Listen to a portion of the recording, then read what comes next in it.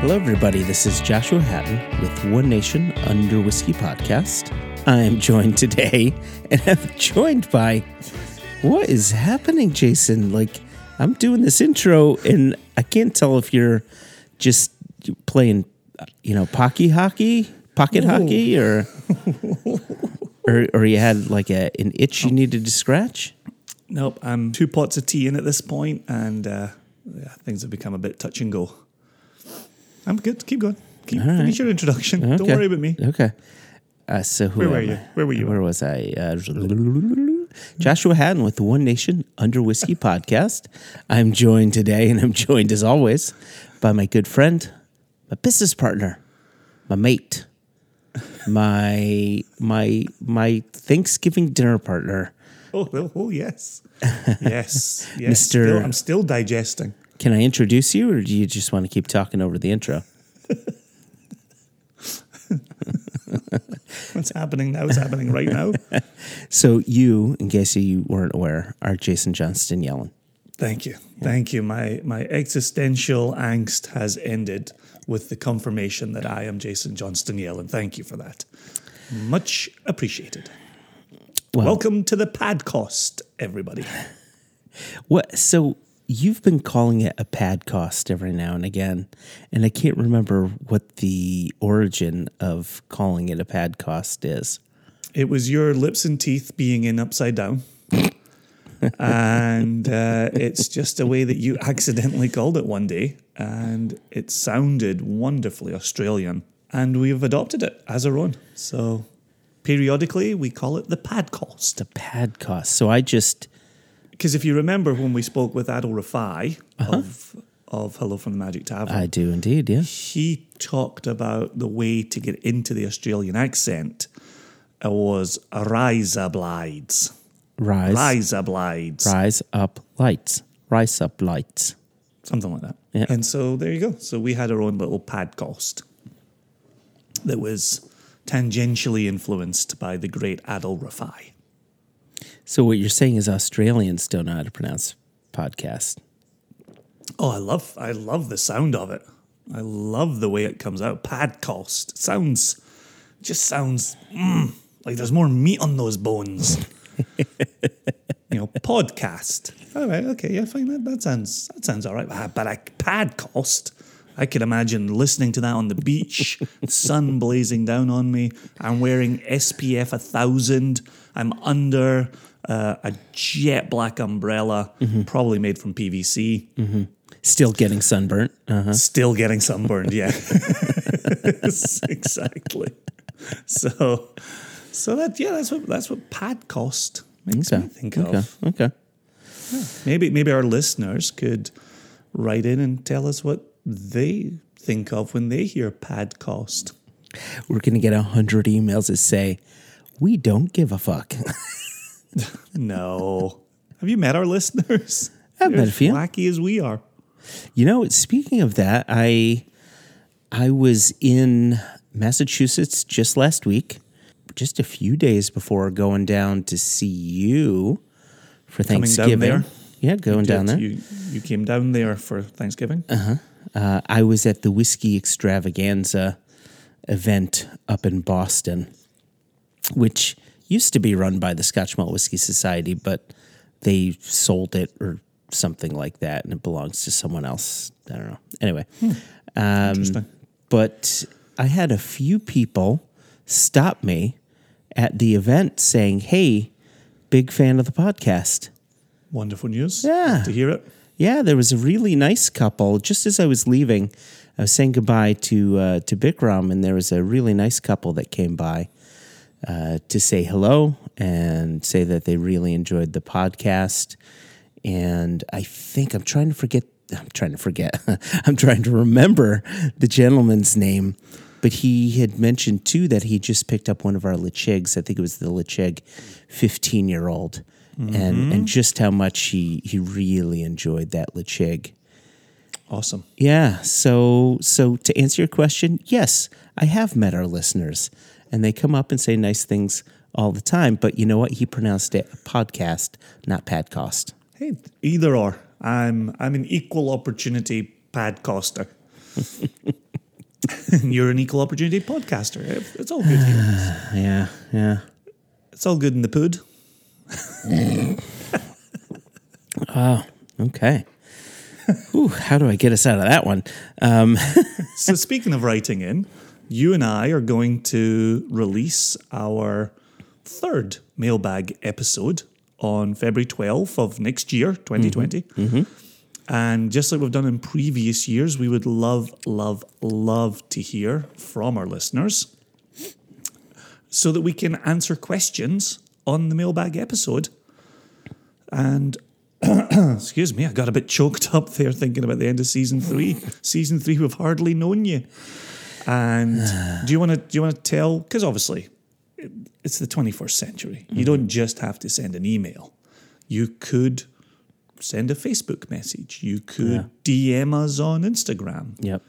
Okay. But how do the good people get us, Joshua? Well, so the first thing that they need to know, if they want to get their question in for the mailbag episode, that episode itself, like you said, it drops in February, specifically February 12th.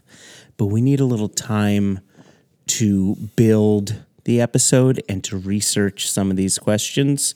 To research some of these questions. Listen to you. Do you not want to do research this time? No? We haven't done any research ever. What are you talking about? Yeah, I figured for the end of season 3, like maybe we'll do some work. No chance. There's no chance of that happening. So what's the deadline going to be? January 31, February 1, thereabouts? Now, I would like these questions to us by January 31st. No, I totally agree. No, you're spot on. No, exactly that. Okay, I'll change it up. Man, your your relationship with the English language is somewhat tangential. Well, then you had me, at first I thought it'd be a good idea to research these, and then when you kind of laughed at me, I stand by it. I thought, well, geez, maybe this isn't how we do things. Maybe we just continue to do it half-assedly. Well, we just pull from our experience. Oh, we spoke to this person about that thing, and they said this. They know things. We're just communicating what they told us. So. Okay, well, anyway. I don't think that needs a deep dive. We don't need to overcomplicate things around here. Anyway, get us your questions by January 31st. Yep. You could email the questions to questions@onenationunderwhiskey.com. You could tweet at us at One Nation Whiskey. One Nation Whiskey, okay. Yep. You could send us private Instagram messages at One Nation Under Whiskey. One Nation Under Whiskey. And then you could always reach us through our Facebook page. Well, we have a page and we have a group. If you just look for One Nation Under Whiskey in the Facebook search bar, you'll find either the page or the group, and you can send us a message to either Facebook destination. It's up to you. And remember, this is perhaps the most important thing. If you really want to get your question in, if you go to reach out to us through one of these 3 ways, make sure you spell whiskey without the E. If you throw the E in it, it just messes everything up. It throws it throws a wrench in the machine. Puts the monkey on a stick. It's monkeys with typewriters writing garage manuals. I don't know what's happening. And what I would also say to people is don't start to get nervous about your question or overthink your question, or don't think, I bet they covered this before. We're pulling in new listeners all the time. All the time. Not everybody goes back through the full back catalogue. And so, jump in with your question. Don't worry about it. Don't think this is a stupid question. Just, we're stupid. We're going to give you a stupid answer, so don't stress it. Speak for yourself. I was speaking on your behalf, but here we are. So with that said, should we... Here's what I want to do. Go ahead. We had the pleasure of spending Thanksgiving together with our families. We did. First time in 6 years that we've done Thanksgiving together. Yeah, 6 years. And so thank you again to you four Hattons for coming down to Virginia. It was wonderful to see you all and spend time with you. Thanks for hosting us. Well, speaking of the hosting, we had some pours together. We did. We did indeed. Was there something that jumped out for you out of what we were tasting? I know what jumped out for me. So we had maybe 8 different whiskeys, something like that. Something like that.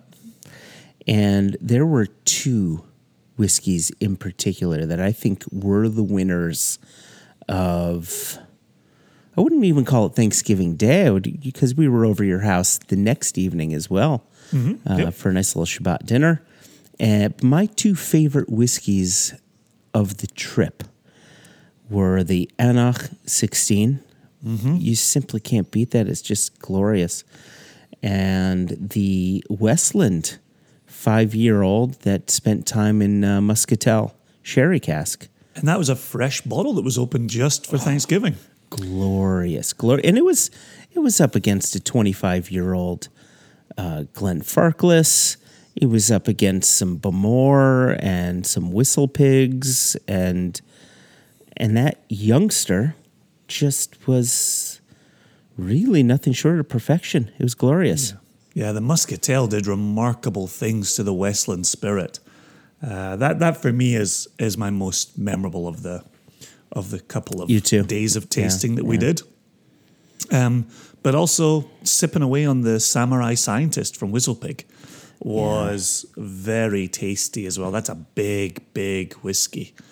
But it's a huge whiskey, and what I love about it, what they have been doing, is they're taking rye out of its comfort zone and just presenting new flavors. And those, how do you pronounce it again? Umishu?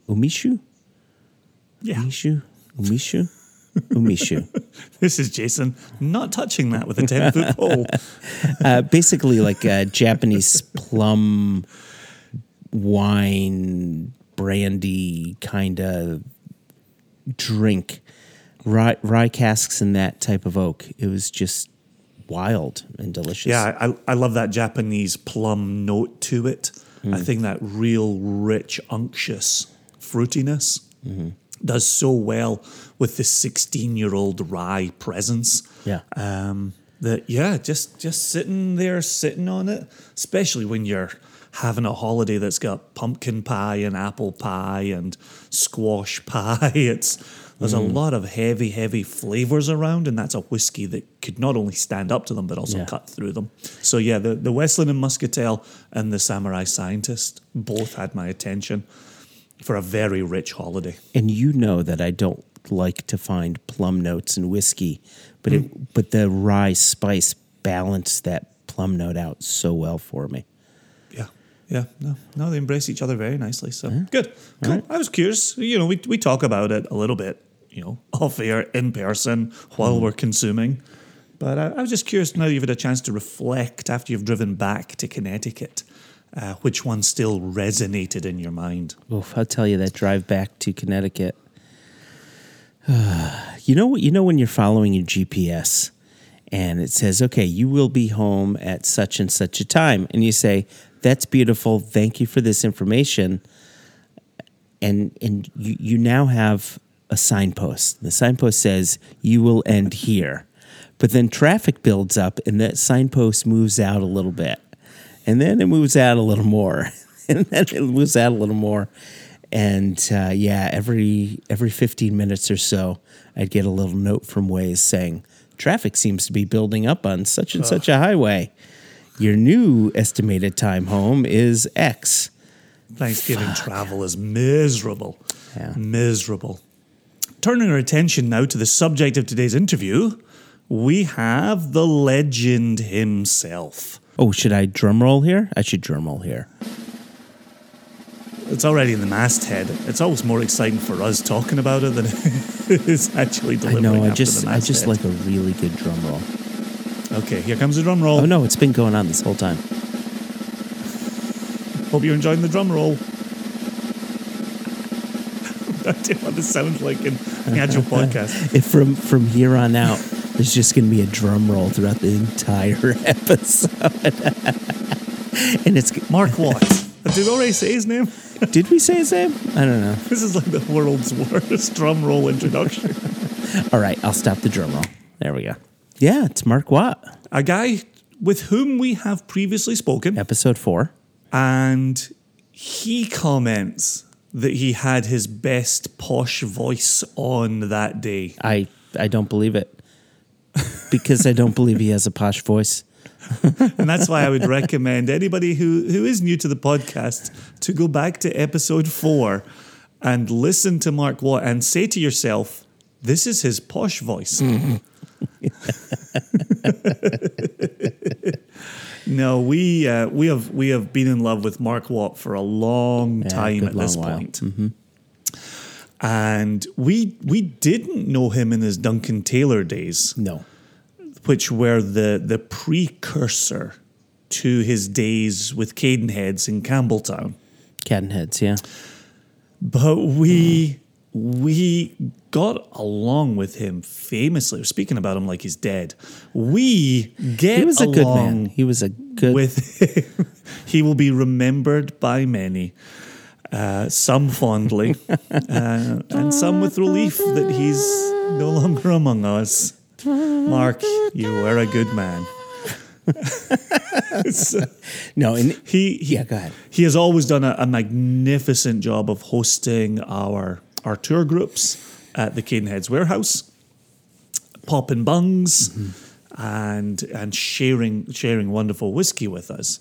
And I was going to be at my first malt stock. You were going to be at your third malt stock. Yep. We had a UK European release of Single Cask Nation coming for the very first time. And you and I spoke quietly to ourselves about it being an amazing, magical, wonderful thing if we could share the stage with Mark Watt. Oh my God. Who is a legend in many places, but especially at Maltstock. Indeed. And you and I thought that would be a wonderful thing. We approached Mark, and he also thought it would be a wonderful thing. And we approached Toon, who we interviewed a few episodes ago, who co-organizes Maltstock with his team. And we said, could we do this? We're on board, Mark's on board, Cadenhead's on board. And he said, yes. Yeah. It was as simple as that. Yeah. I was thinking about the tasting itself, which our listeners are going to hear very shortly. And I was thinking about it in conjunction with the fact that Mark, as of the day of us recording this introduction, Mark Watt and Cadenheads have parted ways. It's a strange feeling. It's a very strange feeling, but it feels good to be, in the final months of his employment with Cadenheads. It feels good to have had that tasting with him, that time with him, because he's someone who, when we first got into this business, you heard the name, everybody's speaking highly of him, of course, and you get to know him professionally, right? And then over the years, you get to know him personally and very much on a friendship level. And for me, it was so nice to be pouring alongside this person who, from a professional standpoint, there are a few people in the industry I respect more than Mark. And then from the standpoint of, hey, we're getting to do this tasting event with a good friend. And it was nice to be a bit of a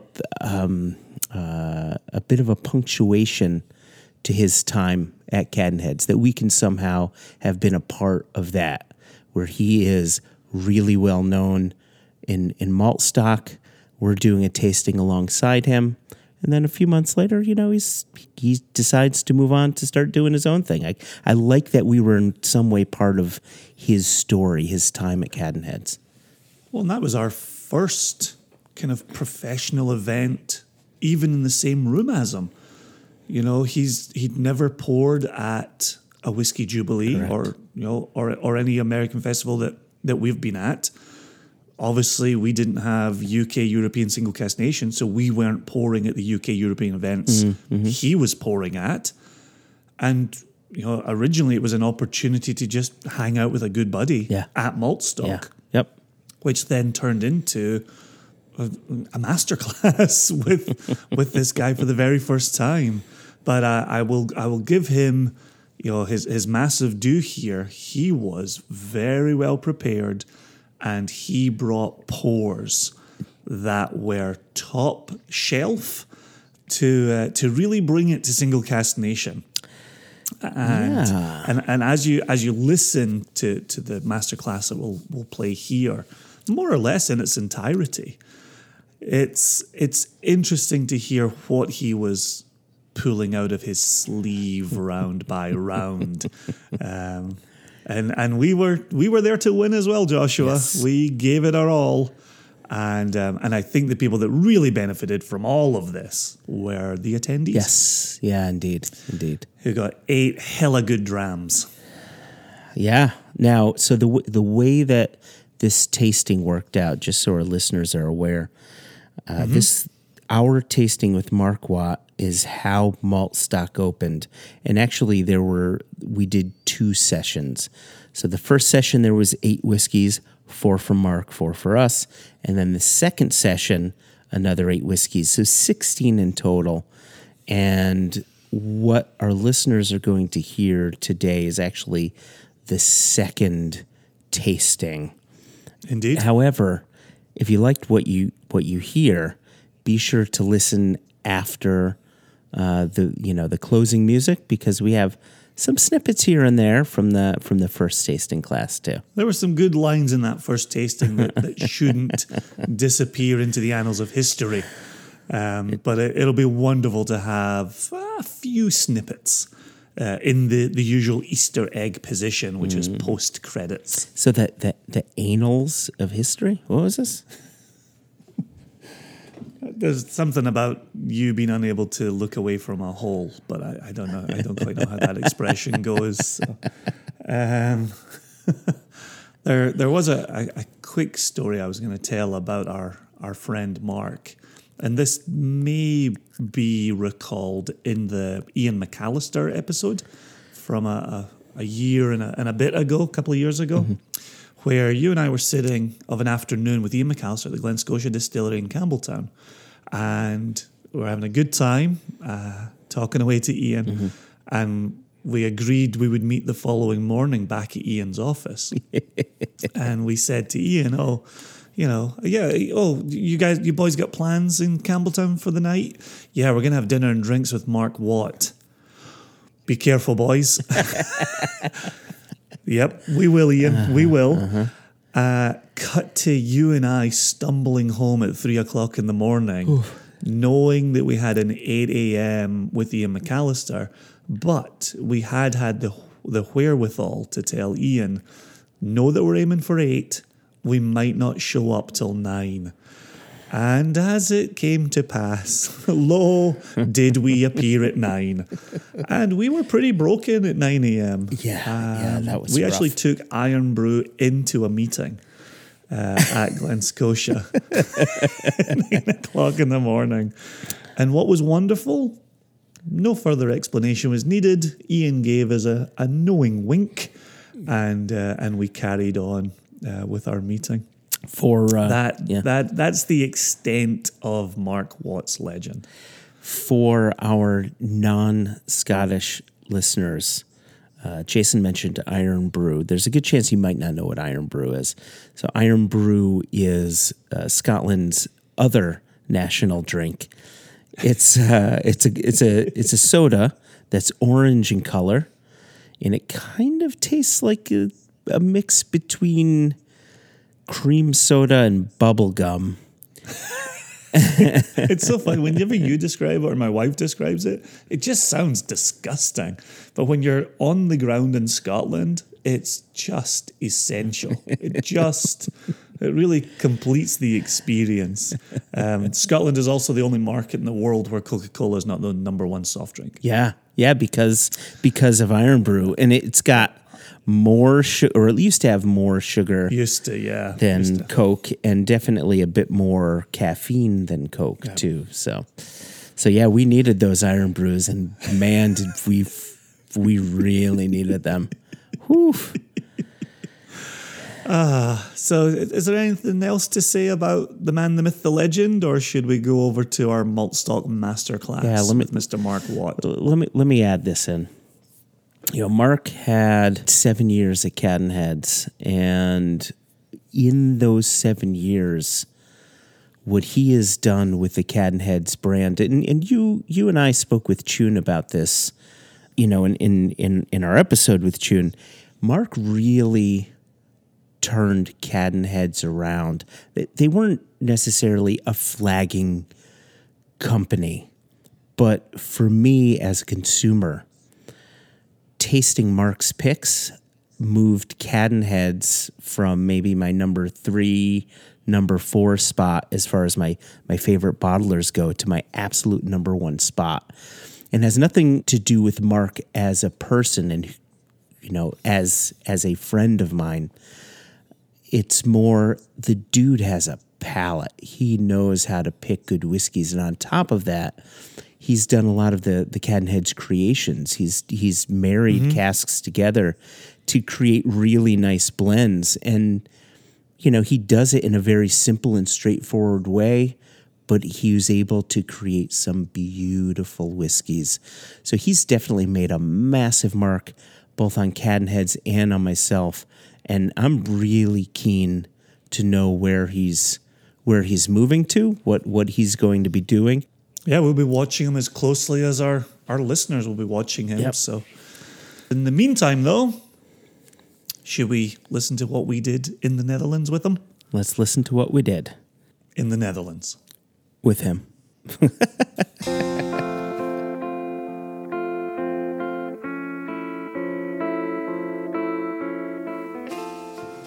Hello, everybody. Hello. Welcome to Maltstock. You've been here a lot longer than I have. You've been here more times than I have. And I still have the distinct honor of welcoming you to this masterclass, where we're gonna have a pillow fight between 2 independent bottlers.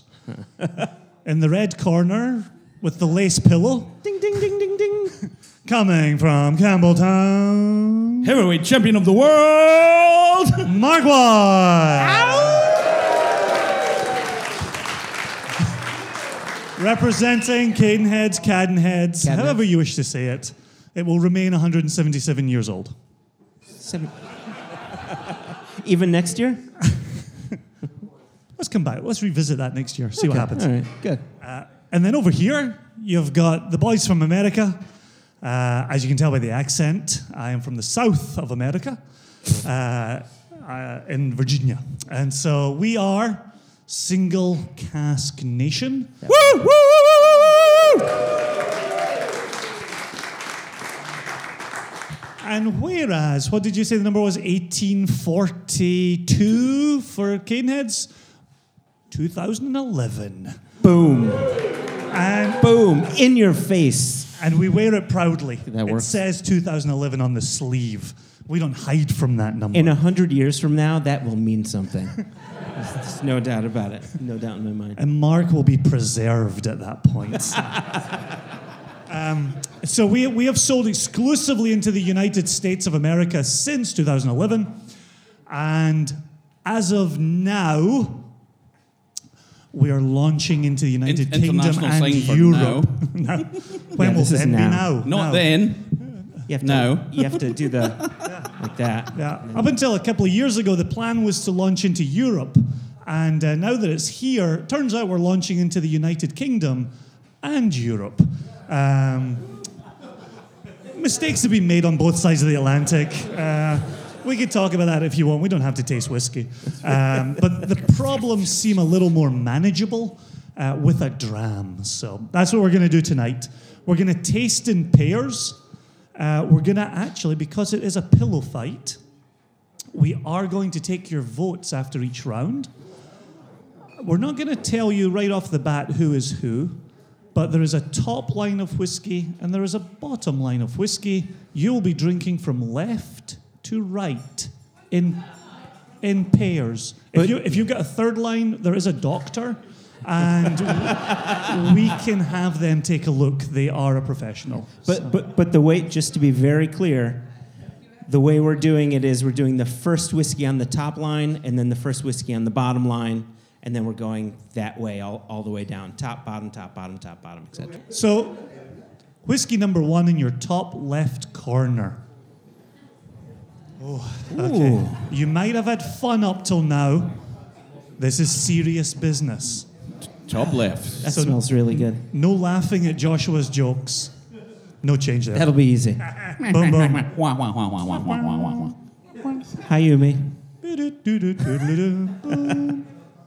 So, what do we think of this? Yeah, give it a nose. Give it a swally. It's not too shabby, is it? I have to say, like, they speak a lot more than I do, because, well, they had to bring 2 boys to the yard. But it's With a milkshake? yeah, Do we bring 2 but boys to the yard with a milkshake? but it's better than yours.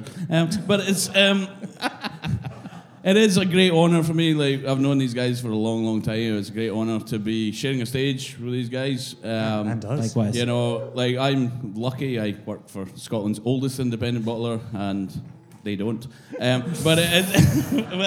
But they are great guys, and they share a similar philosophy to me. You know, we've got the international operator here, you know, and then we've also got someone who has got something in common with Ronald Reagan and Prince Charles.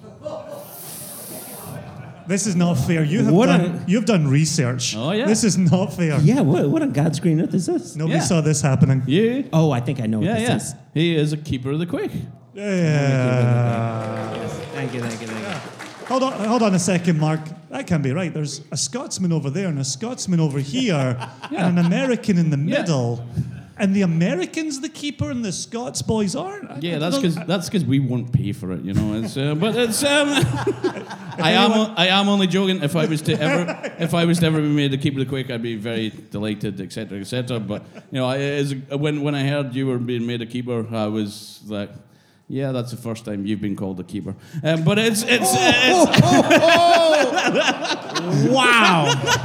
All right. These shoes are coming off. All right. That's it. But anyway, what I actually mean to say is these guys have similar philosophy to me about whiskey, and that's why I love them, and it's great to be sharing a stage with such great guys. So anyway, Cheers. enough. Cheers. Should we talk about why we have microphones? Just very quickly. Oh. never So right now we're live recording a podcast. Jason and I run a podcast called One Nation Under Whiskey. And we're in our 3rd season now. And so this will be for a live podcast recording. So scream loud and let's hear you.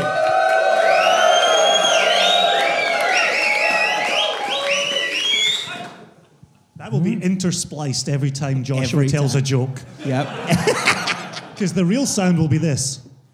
Yeah, crickets. So anyway, Shoes whiskey. back on. Yes, Yeah, whiskey. Nancy whiskey. Do we like this one? I like it. It's nice, chewy. It's got that chewy factor. You know, it's not smooth, but it's got that chewiness. And there is a word for that chewiness that alcohol gives you, but it's a long word, so I've forgotten it. You know, but it's a true story. But Mark was off the day they had school in Campbelltown. I'm not from Campbelltown. I went to school in Speyside. Mark was off the day they had school in Speyside. Well, I had to go and work, you know. Down the mines. Didn't have mines. We worked in the distilleries. I don't know. But anyway, I like this. Nice and cheap. Obviously, non-chill filtered. Do you imagine if you chill filtered this? You would have killed it. And as we all know, people who chill filtered whiskey should be shot in the knees. It's, you know, chill filtering is the worst thing you can do to whiskey because you really are ripping the heart out of it. If you chill filtered this, it wouldn't be half the whiskey it is. And I love this. This is fantastic. I have a guess as to what it might be. So here's the interesting thing. Mark has no idea what we had poured, and we have no idea what we had poured either. Up until a Or, second. I mean, we have no idea what Mark had poured. Up until a second ago, I didn't know what I'd poured either, but why break the habit of a lifetime? It's an excellent question. We'll get to that. I think it's about Oh, yeah. 57.2. Yep. It's 1.21 gigawatts. That's the... That was awesome. She loved that joke. Yes, I guarantee we got that. Put it in your calendars, folks. All right. You were here. So everybody has nosed and tasted this one, right? Should we go to the second one and then have a pillow fight war to see which one won and then have the reveal? Should we do that? All right. So we're now on the bottom, first one on the left. Oh, this is different. Oh, that is different, isn't it? The other thing I'll add is we set the lineups about 2.5 hours ago. I'm not entirely sure I know what we poured, so I'm just enjoying myself. And that is what it should be all about. That's it. As I said, No rules. I said many times, again, obviously for legal reasons, we Cadenheads, we promote responsible drinking. But whiskey is fun. It's alcohol. It should be fun. To be brutally honest, this is one of the reasons that I love malt stock so much. And it's not just because of all the boozing. But it is. Yeah, okay, it is all about the boozing. But no, one of the reasons I love it is because if you look at this room, you look at everyone that's at malt stock, it's probably one of the biggest get-togethers of the biggest geeks in the whiskey world. 100%. Yep. But it's not geeky. Because we're all people that like drinking.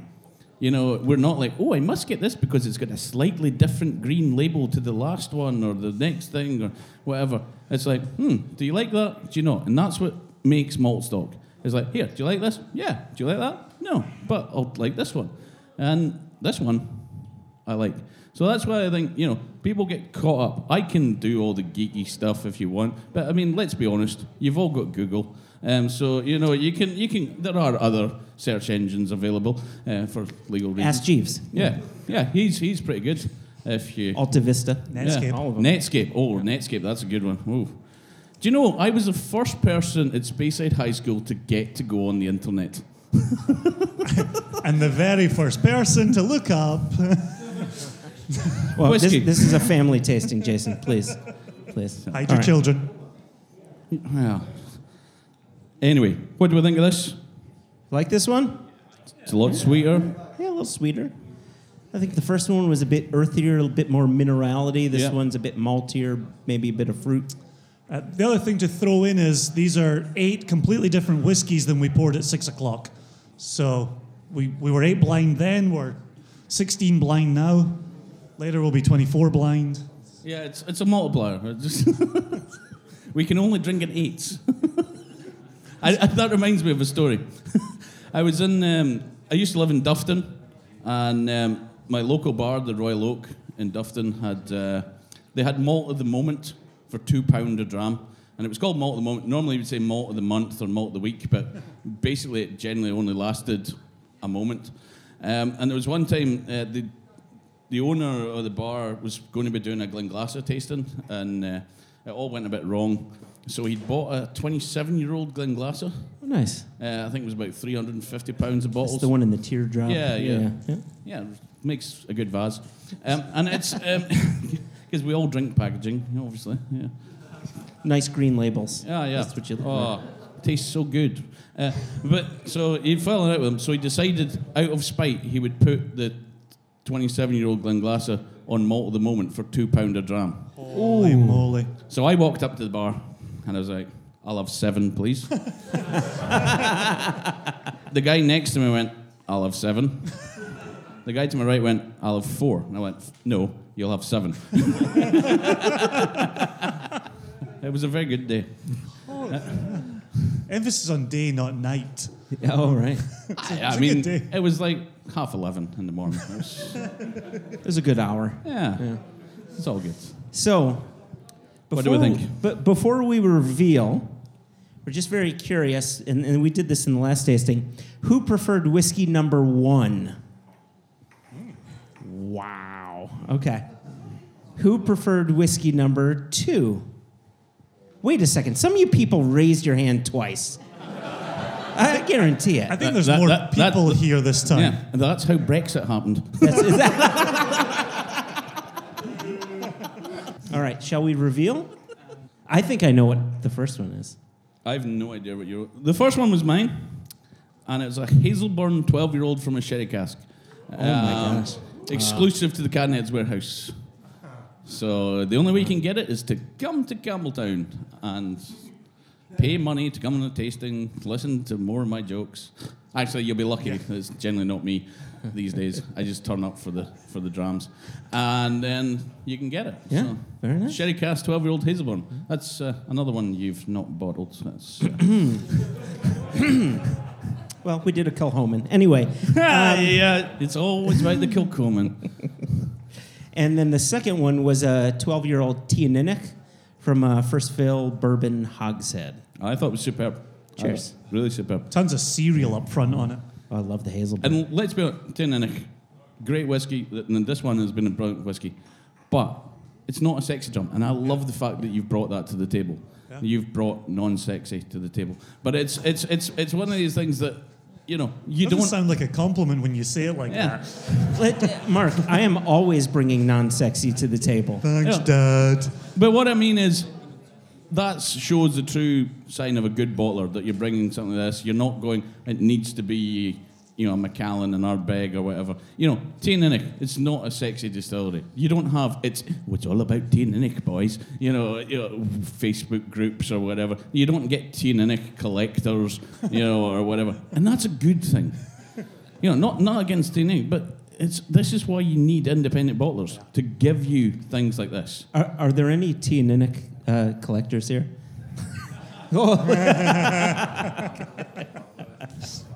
Yeah, she's got both the bottles. The other thing... the other thing, and it just struck me in tasting this up here, the Tianinic, really pale. Joshua and I are not color guys, we're texture guys. Yeah. And so really pale in your glass, but then you put it on your tongue, really mouth-coating quality to it. That's one thing that we try to make true of all of our selections. So pay attention to that as you go through the evening. Or just get pissed. Don't get pissed. So did I win that one? I Just- think yeah, I think you won that. Marginally. If we're keeping score, you won that round. With the release you can only get in Campbelltown. Oh, sorry, where is your release available? It'll be available here in Europe and in the UK as well. Yeah, well, Like all around. we are still in Europe for now. So, so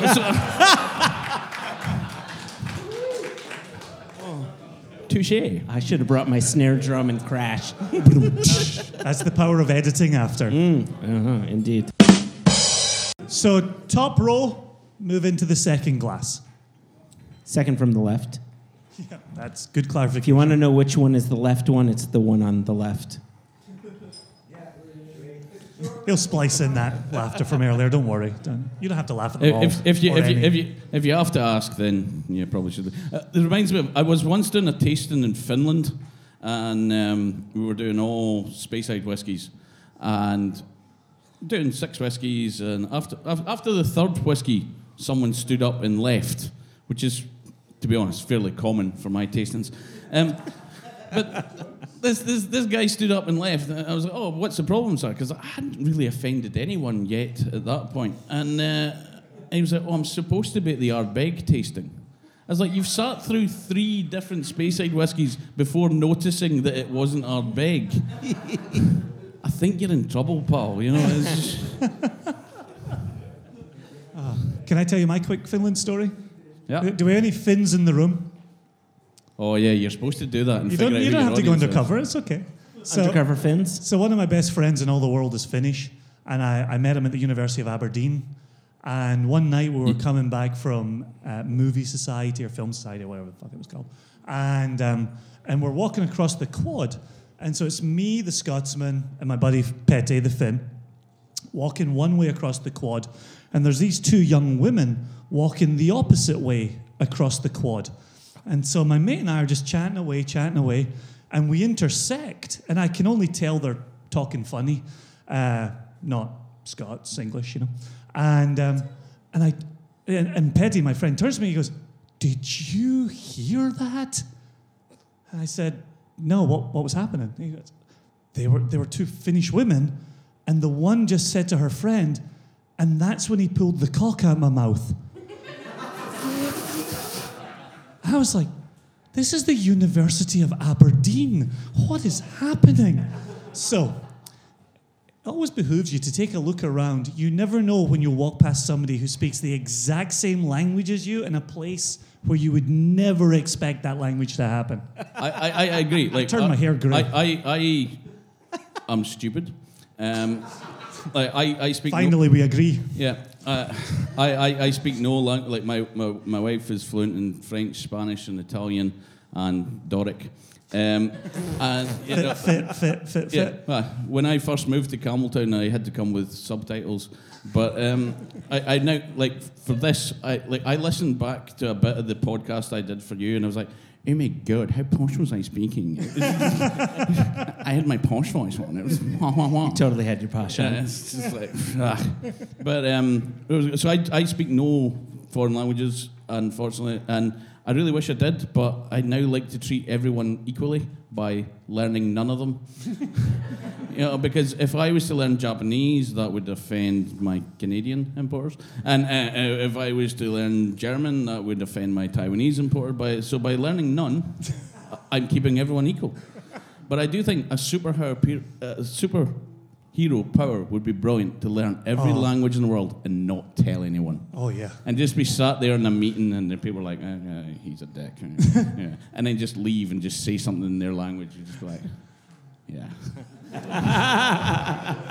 People don't just say that in English to you when you're in the room. They do. Who invited this dick? We're here to drink whiskey, right? Okay, yeah. Let's Oh, yeah, okay. I'm drinking. I'm quite happy. All right. Has everybody nosed and tasted the third one? Because I haven't. What do we think? Yeah. It's not too shabby, is it? Oh, I think it smells glorious. I tell you, this is the other thing that's brilliant, and some of you will have heard this story before, but never mind, about being able to do tastings without having to go through an interpreter. Going through an interpreter is terrible, because you'll stand up and you'll be like, "Oh, hello, I'm Mark from Cadenheads," and the interpreter goes, "Hurdy-gurdy-gurdy, Johnny Walker, non-chill filter, blah-de-blah-blah, brew-a-claddy." And you're like, I never said any of that. Yeah, and you know you've not. And you're like, and it annoys me. But the other thing is, I remember once I was doing a tasting in Japan. There was 300 people. Dave Broom was there, unlike here. And no, I can't tell if that was a zing or a burn. no, it wasn't. It was just coincidences. Dave Broom was there, and before we went on stage, he was like, "Whatever you do, speak English. Keep your sentences short, you know, so your interpreter can interpret things, and don't tell any jokes, because they will not translate." So I come out, I start with a joke. Everyone laughs. I'm rocking it. I'm like, whoa. So I tell another joke and another joke. Everyone's laughing. I was like, you come off stage and I was like a rock star. I was like, whoa, I've absolutely nailed that tasting. And then after tasting, 2 Western guys that are fluent in Japanese came up to me. And they said, "Mark, that was an amazing tasting. But after your first joke," the interpreter went, "I've no idea what he said, but he's told a joke. Please laugh." An hour and a half, the interpreter was just going, "Laugh." Laugh. I've never went from hero to zero so quickly in my life. It was unreal. We do the same in English, which is great.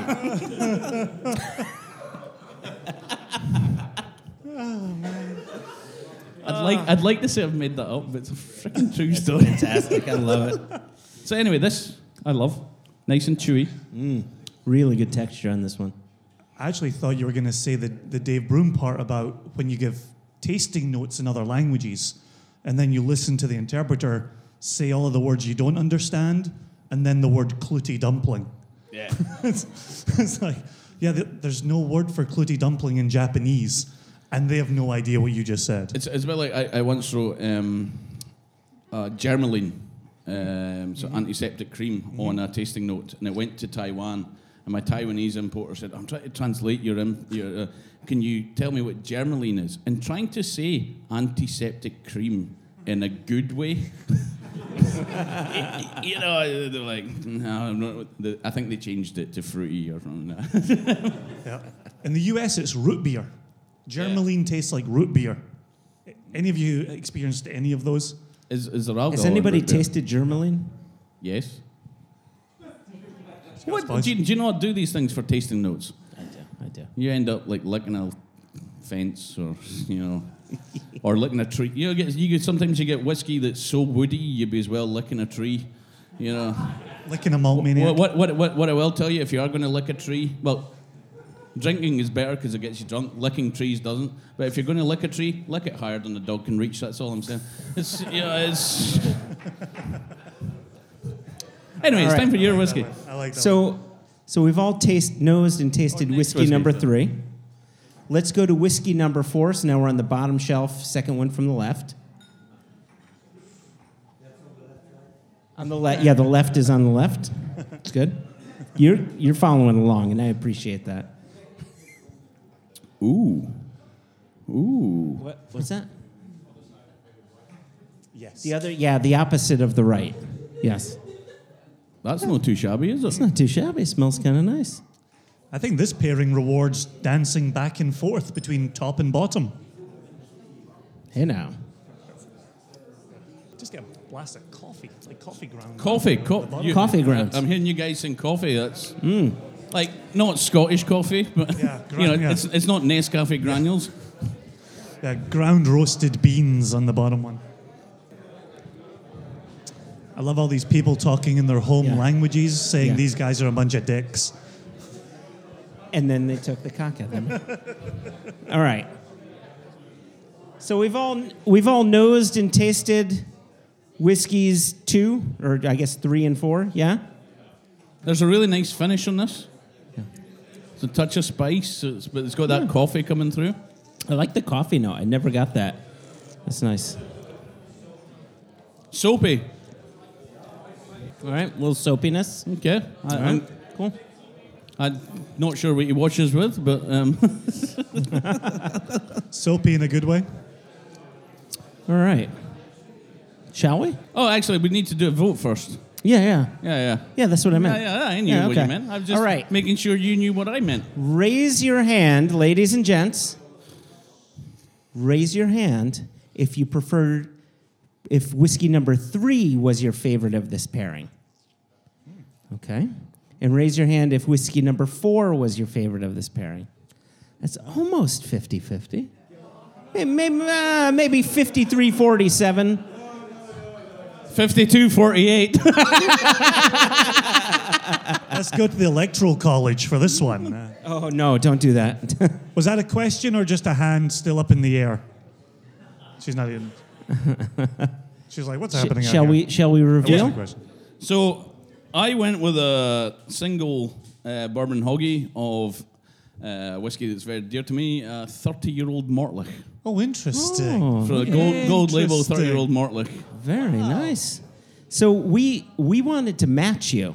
Yeah. Without And knowing it. Without knowing it. And we also decided to do a 30-year-old. But this is a 30-year-old Bowmore from a bourbon barrel. Yep. Yep. That's good because I knew you'd bring that. I was wondering when it was coming. There you go. So there are a few different distilleries. Sorry to butt in, but I'm just going to do it anyway. This Bowmore is great. Like, one person said soap, which you're entitled to say, and you're a little bit right. But for an 80s Bowmore, this doesn't taste soapy. Yeah. You know, early 80s. I love Bowmore. It's a great whiskey. Bowmore from the 60s, phenomenal. Bowmore Oh my from the gosh. 70s, amazing. Boomers from the 80s, shite. And, boomers from the 90s, 2000s, phenomenal again. And I do think some of the boomers that are being produced 2000 or so are going to be like the 60s and 70s if we can live long enough to taste them. But this is coming through. This is being past the dull times, and this is the good times. There's those of you that know 80s Bowmore are probably familiar with the term FWP, or French Whore's Perfume. Why is it always French? Do French whores have a particular smell? Flemish Whore's Perfume. Okay. Yeah, that's better. Oh, he walked into it. I didn't know what to do. I couldn't think of any other Fs. But he's saying that as a good thing. Sorry. Hold on. Flint, Michigan Whore's Perfume. How's that? Is that better? A lot of lead. FM. To be honest, I'll phone Cameron in for a second opinion. But it's known to have this, potentially have this soapy characteristic, which I personally love. I love, and so does Jason, 80s Bowmore, which you don't. Yeah. I hate it. I genuinely hate it. Yeah. But this I like. And because it's a part and parcel. It's not all FWP. Yeah, you might not know this, but I do listen to your podcast, and I've known that this has been coming for a while, and I thought you might sneak it in, and I was expecting, because you've been talking up the FWP in it, the FWP, so I was expecting to be slapped in the face. No. And this doesn't slap you in the face. You probably need to pay extra for that. But it's there, but it's delicate, and I think you've found an absolute stonker with this cask. Cheers, man. Cheers. So Josh and I actually vacillated over whether we would bring this or not, because it was one of those whiskies that we knew some people wouldn't be particularly fond of, but those who liked it would really like it. And as an 8-year-old independent bottler, when we started the business, we needed to sell bottles. So we selected really good casks that we thought the majority of people would like. So by that, you're saying once you get old, you're going to bottle crap just because you don't need to sell it? Some of us are projecting right now. Wow. This is called projecting. This is called projecting. Obviously, they're not going to do that. It was too good an opportunity. So Joshua and I, as the company has grown and built a following, we've been able to bottle more esoteric offerings, kind of like this one, where it's okay if not everybody likes it. We'll still feel confident in our selections. Still stand by it. However, this went up for sale in the United States a week past on Monday. So 10, 12 days ago, something like that. I can't remember. And it was $395 a bottle. Great price. We had 150 bottles available, and it sold out in 4 minutes. So top shelf, third whiskey from the left, or the second whiskey from the right, however you like to. Very difficult. I don't want to confuse anybody here. I'm confusing myself. So this is the good question. What happened at Bowmore in the 80s that led to the soapy floral Parma Violet? Wow. None of what we're about to talk about is going to make it into the podcast. I am only joking. So, maybe we don't. But it doesn't matter because they're not doing it now. Oh, yes. Not doing long gone. Which makes me very sad. However, Josh and I still love 80s Bowmore and go in search of 80s Bowmore. Some of them are like when your mother washed your mouth out with soap because you were swearing too much and are really hard going. Look at him being posh. He had soap when he was a kid. We just had to wash with a wire brush that we had to borrow from the neighbour.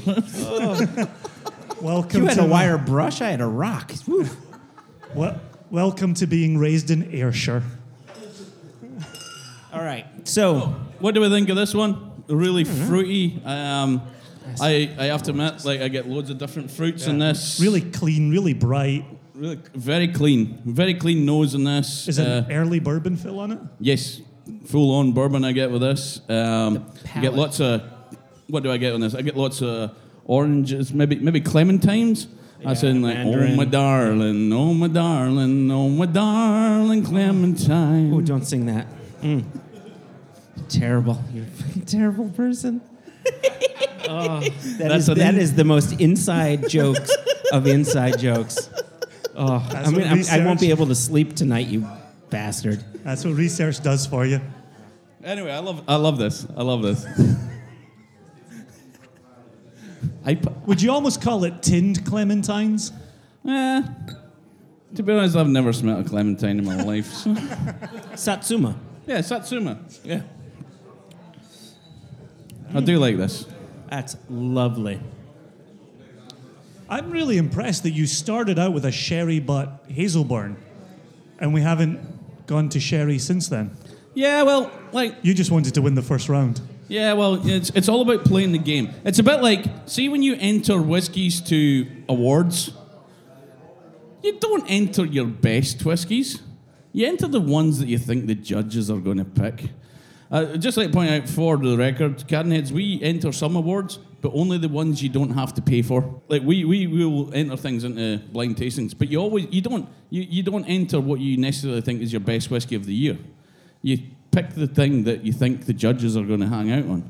You know, so Playing the years game. ago, before people were doing lots of old grain whiskies, you'd stick a grain whiskey in, because if you've got a judge that sat and drunk 200 whiskies, and they're like, oh, that one steps out, and that's what you're. So it's all about That's playing smart. the game. That is Yeah. smart. You played us tonight, what? You played us tonight. If only for tonight. Bastard. You did research, you wrote notes, you planned. I didn't see this coming. We don't didn't have see those it coming. proficiencies. Do you know what? Neither did I. Okay, so number one, or top shelf, I'm sorry. Yeah, top shelf, so that number wasn't- 1, 2, 3, 4, 5. Now let's go to the bottom shelf, number 3. It's also psychological because we have to say bottom. Yeah, and I you would can't like to tell say, us. like, you would never find your stuff on the bottom shelf. Like that. Take that off the. Second shelf? Nah, you're The next shelf? your top shelf right next to the porn. It's just. In fairness, I was doing myself and Cameron. Yeah. We're doing a tour of Belgium, and we ended up in this whiskey shop that was a newsagent's, and it was like there was Cadenheads on the top shelf, and then the next shelf there was porn. Cameron was really annoyed because he couldn't reach either of them, but it was trying to take the photograph. It was like people coming in to buy a porn mag, and I'll just take some Cadenheads at the same time. It was, One complements the other. There's no doubt about it. sounds like a good night. All right. So give the sixth whiskey a nose and a taste. Hopefully you'll see it's a bit different than pretty much every whiskey we've tasted so far. A bit of a peaty element to it. Gammon. What's the smoky? Was it smoky gammon crisps? What's the smoky bacon crisps? Yeah, smoky bacon. Frazzles. Frazzles. Yeah, frazzles on the nose. Yeah. Again, this comes down to tasting notes. You can only taste something or smell something if you've smelt it before. Now, I remember when I was many moons ago, when I was a youngster, I went to Edinburgh to study, and I ended up working behind the bar at this. Well, I say working. I was behind the bar at the Scottish Malt Whisky Society.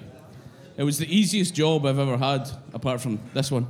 And I got involved in the tasting panel, and you're having to give tasting notes, and everyone, like all the posh Edinburgh people, were like, "Oh, it's like when you're baking a blah blah blah." And it's like when you're in a Michelin star restaurant and you have a and it's, this smells of truffles that have been picked by a virgin pig, and it's just like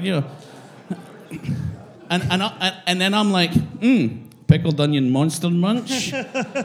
It's like like I said earlier, it's like brown sauce with lots of vinegar. Not good quality brown sauce. So your frame of reference is your frame of reference. And this is the thing, you can't be wrong. As long as you can't be wrong. If you said that Mortlach was the most sherried, heavily peated whiskey in the world, well, you probably don't deserve to be at Maltstock. But you should probably have to pass a test to get in, but I wouldn't get in, that's the problem. But, you can't be wrong. If you smell something, you smell it. If you don't, you don't. So just because we say something and you get it or you don't get it, doesn't mean we're right and you're wrong. Yep. At the end of the day, the only thing that matters is whether you like it or not. If you like it, brilliant. If you don't, let's move on to the next one. That's what it's all about. But one thing I will say, You probably won't like all 8 whiskies that we're tasting tonight. You probably will, because you're good people. But, there's room for everything. And that's why we have debates. We have banter, It's all good. Yeah. We have these terribly sexy pillow fights. Ooh. Hey now. No. All right. Terribly sexy. Are you guys ready to vote on these two? Oh, boy. Yeah? All right. Who preferred the first whiskey? All right. And now the second one. So that would seem to be a true 50-50 right there. Yeah, come on. Oh shit. 51-49. 51-49. So let's have the big reveal, Mr. Watt. Yeah, what was in the top there? Delicious. Remember. Returns to his notes. I came with a 25-year-old Clynelish. Ooh, man. It was a Manischewitz. 1997 Clynelish that was in the warehouse tastings about 1 million years ago. All right. And I had 1 bottle left. Actually, that's a lie. I have had 2 bottles left. And I bought 1 from my own personal stash just because I had to try and beat you. Wait, hold on a This second. speaks Hold on. volumes. You said it was a 25-year-old Clynelish from 97? 95, sorry. Okay, still. You said it's a 25-year-old Clynelish from 95? Yeah. Oh, yeah, fuck it. Do you know, this He's reminds... gone back to the future. This reminds me of the last time I was in court.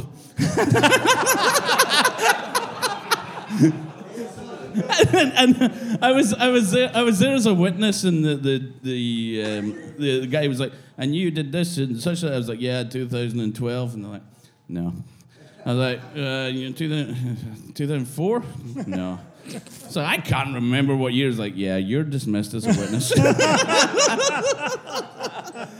I couldn't get the year right, but it was in 1990. I apologize for my stupidity. There we go. But thank you for being able to do maths. Well Very done. nice. Very Oh, nice. sorry, math. Yeah, I think math. you call Yeah, it. sorry. Yeah, it's Yeah. math. We just do the math. Yeah, we have to do it twice. Twice? Yeah, we do it first time. And it's still not working. Yeah, we do it first time, and then the second time we get it right. It's, That was cracking, though. Absolutely, Absolutely delicious Clynelish. The Mortlach and then the Clynelish. Yeah. Nom, nom, nom, nom, nom. Yeah, so we've got the Clynelish from 1990 here. We did a Clynelish 23-year-old sherry butt in the previous masterclass that we will have at tomorrow's speed tastings, if you like Clynelish. And then on A the wee dab of share speed's table, just a ticket. we brought along a Clynelish 9-year-old first fill bourbon that has killed in America. It will not come to Europe, won't even come to the Sorry. UK. Pardon? Yes. No, not in here. No, he's a very confusing No. gentleman. I was What just- are we tasting right yeah, now? let's reveal what whiskey we're tasting by telling How's you that about a confusing? totally different whiskey. How's that confusing? I followed on from what he talked about Clynelish. Stay on target. It's very confusing. Do you Stay know on that target. in 1974 I once to drunk drink. something else, but it's got nothing to do with this. But yeah, Clynelish was the thread. Jason, what did we taste just now? getting Just back now, on track. In your glass that I am holding, that I am tasting, is Clynelish 9-year-old. No, it's not. It's not that. Seriously, That's a joke. I feel sorry That's a for joke. you. Like I used to feel sorry for him, but now it's Do you know, this is my 3rd year at Maltstock, and I said, you know what, year 3, I'm bringing Jason. Year 4, I'm not bringing Jason. It's not. It's well, just- do you know? that's Do you it. know? Maybe year 4, I'm not bringing Joshua. Ooh, zing burn. You But heard it here first. I feel your pain because 3 years ago I took Cameron, 2 years ago I took Mitch, and I just turned up myself this year. So what we had poured is a 15-year-old Lechig from Second Fill Bourbon Hoggy. It wasn't? That was the order is supposed to be in. What was it? Oh, I take back everything I said. It was a 13, so I thought it was the 15. This is what happens when you do blind tastings. It was a 13-year-old Lechig from a sherry butt. I didn't think it was that, The bacon frazzles are in the sherry butt. They're not in the. but it was bloody good. Again, see, it doesn't matter what it is, as long as it's good. All right. That's what family The do. final 2 whiskeys of this tasting. So now we're upper right-hand side. This Upper one right. Smells like a whiskey. Well, yeah. Well, it smells properly like a whiskey, and it's juicy. Yeah, it is. It's quite a spicy. Spicy's good. Who said spicy? Yeah, well done. You're 100% correct. Not that spicy. I can't get past the juiciness. Like, this is just... There's a little bit of kind of lime notes in the background, like lime cordial. I'm 100% sure it's not rum. It's definitely not Kashasha, although we will be bottling Kashasha fairly soon. Hakuna Kashasa. What a wonderful day. Hakuna Kashasa. Ain't no passing phase. It's our Problem-free philosophy. Hakuna Kashasa.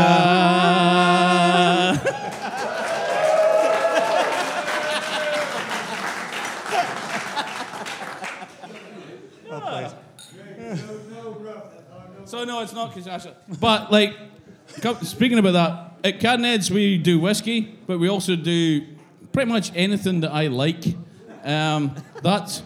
That's our selection process. Well, actually, we'll bottle anything that's good if the price is right, if it meets the philosophy, natural colour, non-chill filtered, no added sugar. Like I got offered some rum the other day that was really, really good from a closed distillery at a really good price, and I know it would sell, but it was coloured.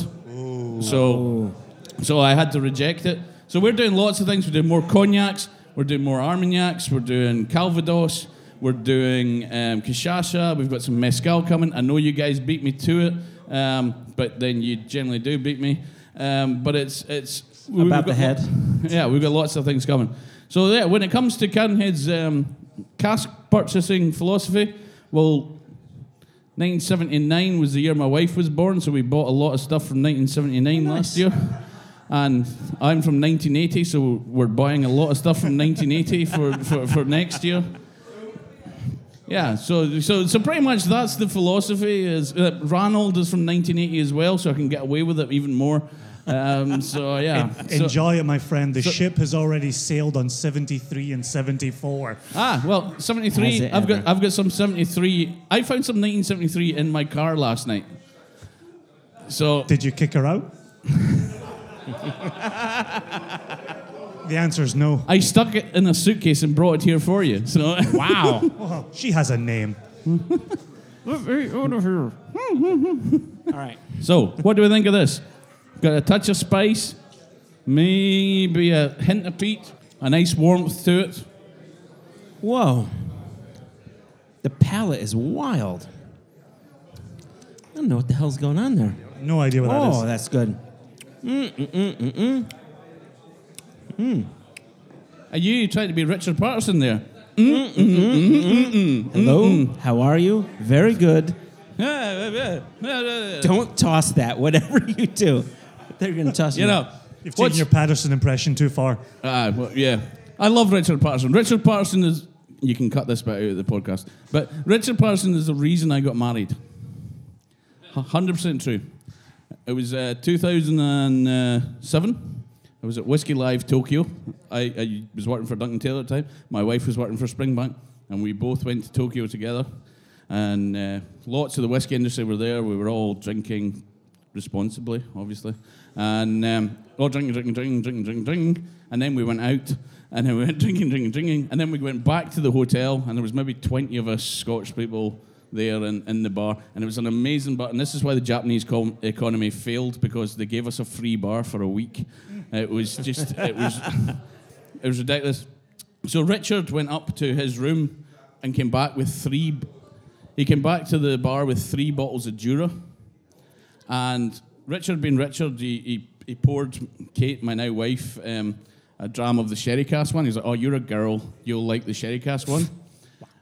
And it was horrible. And Kate, in her drunken logic, she thought, if I drink this quickly, I'll get a decent dram. So the quicker she drank it, the more he filled up her glass. And then she woke up next to me, and now we're married. So That's what we call a happy ending. Yeah. So Richard Patterson is the reason that I'm married. So Wow. So I love Richard. He's brilliant. Do you love your wife? Oh, absolutely. Even more than Richard. It's- All right. So grab the final whiskey if you have not already. Whiskey number 8. In fairness, you can put that in the podcast. She wouldn't mind. I thought you were keeping it out for Patterson's sake. For a start, Patterson was like, no, I had nothing to do with that. But once he realised we were serious, he was like, oh yeah, this was all me. This was all me. He is a little Cupid. Oh. There we go. These last two are not alike. No. Oh. These are totally different beasts. Two very different whiskeys. This is much more, I want to say medicinal, but on the nose, but you know, like when hospitals used to be clean. There's I get bakery notes. Just that nice fresh bread. Yep. Quick question. Shh. Shh. Boo. If you're having a good time, yell really loud. That wasn't a question, you guys. That was a statement. There was a Thank you. distinct pause there It as was a people distinct asked pause. themselves, am I having a good time? I know. Am I It's, having a the, good it's the time? magic of editing. You guys are going to be screaming before I even... Was that not a Jam song? Did I have a nice time? I can't remember. Did I have a nice time?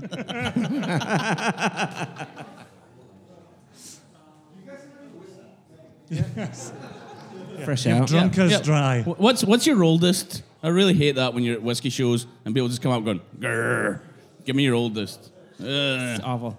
I will say- What's your most expensive? Yeah, Mark? what's your most expensive? Yeah.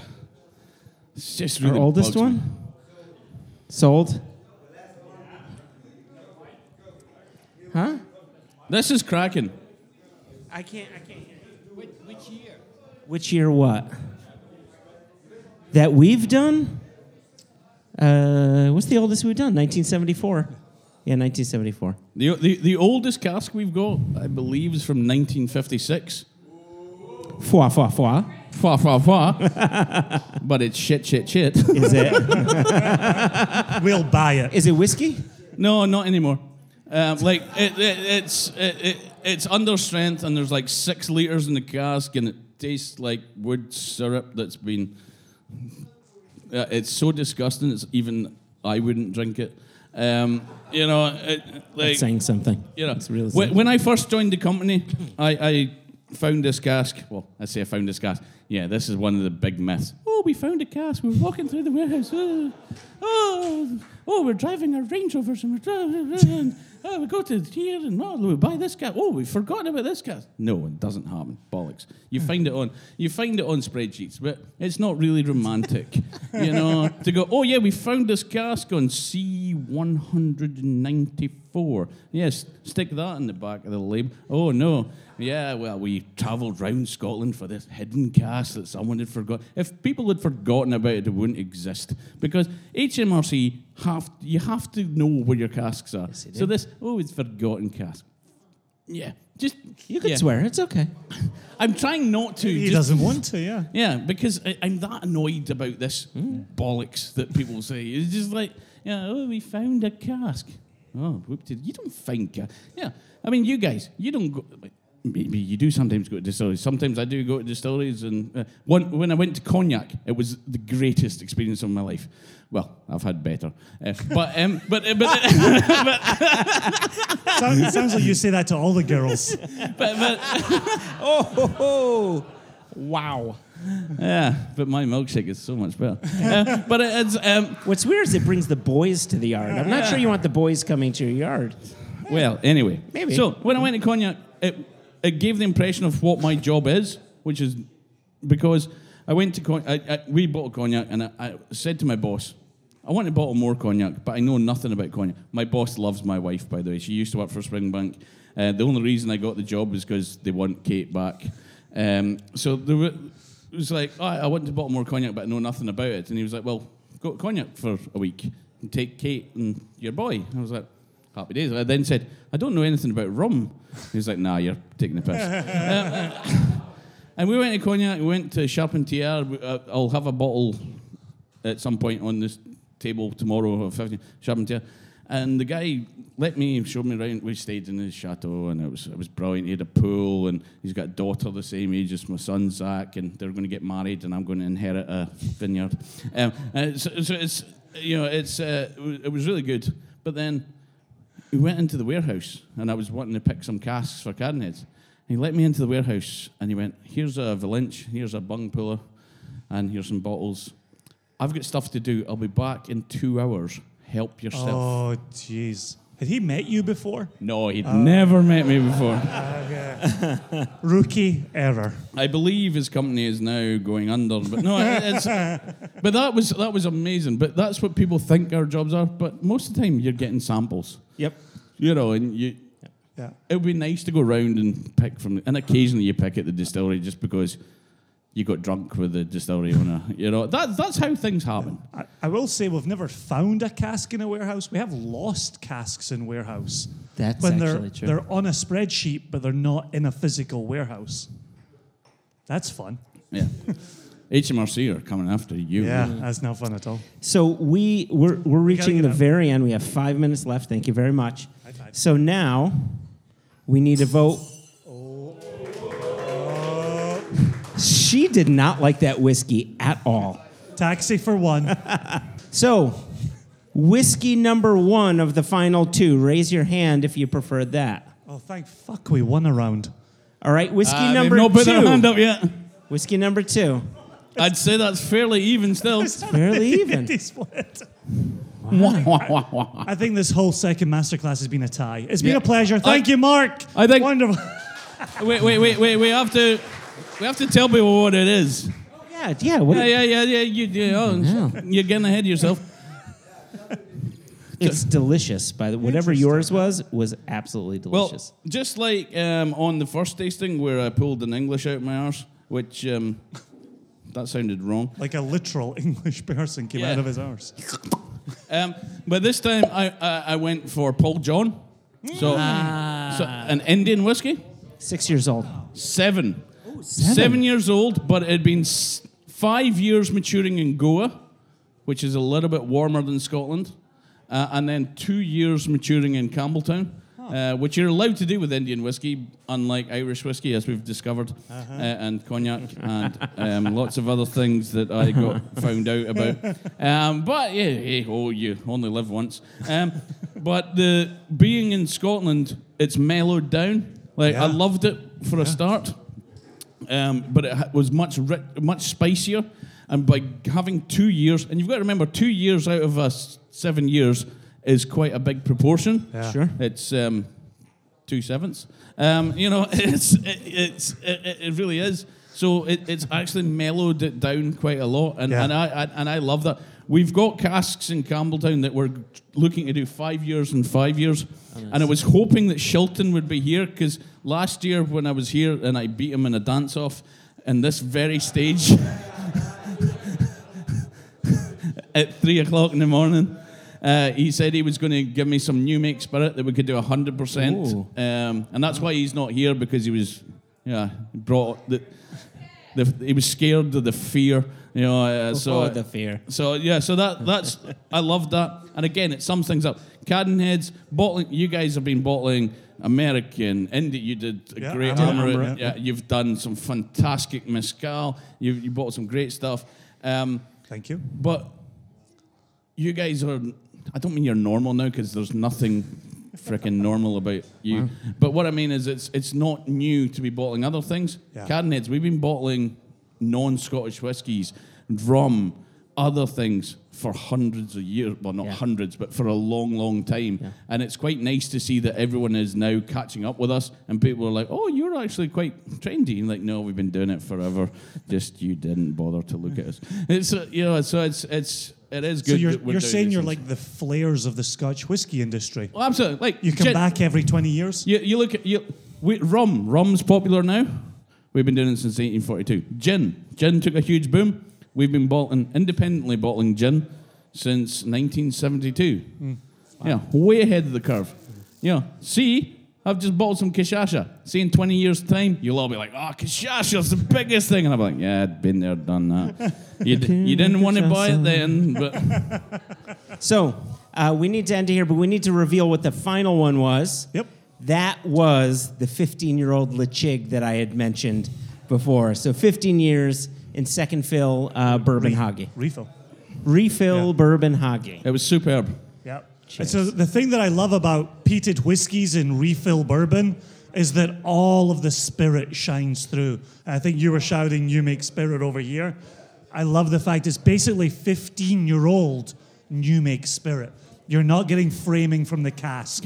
You're not getting wood influence. You're getting the spirit with a bit of age on it. You're getting 23 seconds because we got to get out of here. Got 23 seconds to go. I've got 23 seconds. The good thing is, I agree with him. When it comes to casks, and I think you agree, like I love a big sherry cask whiskey. You know, I grew up at Macallan. It's getting recorded, so I'll shut up. I grew up at Macallan, so I do love a big sherry cask whiskey. But sometimes sherry cask can overpower a whiskey, and it can be a great whiskey. Don't get me wrong. Sometimes you love a big sherry bomb, and it's fantastic. But is it a Mortlach? Is it a Clynelish? Is it an Imperial? No, it's just a big sherry cask whiskey. And if you're an independent bottler, you want the DNA of the original distiller to come through. 100%. And I think with this Lechig, you've nailed it. Cheers. Cheers.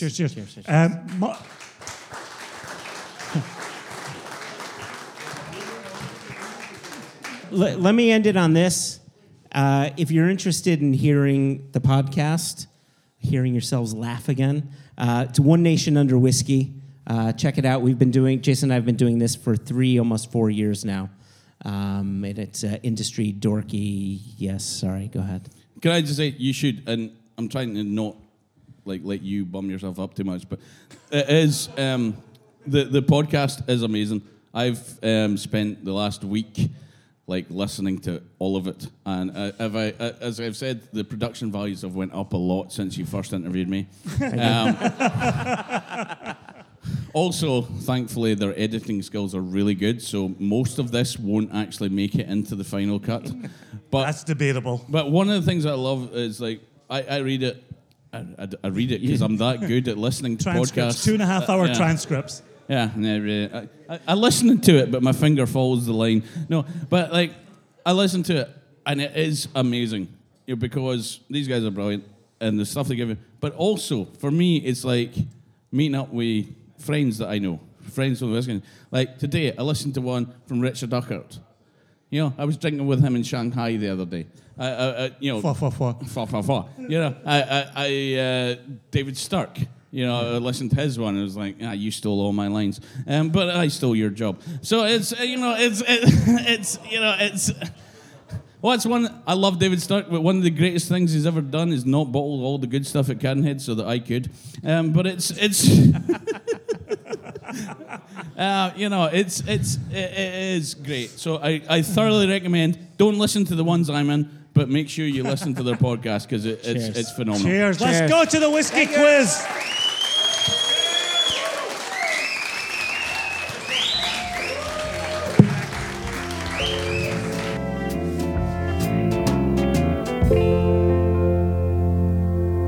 A serious and sincere thanks to the good Mark Watt for agreeing to do this tasting with us, for allowing us to play some part in your story, your time at Cadenheads.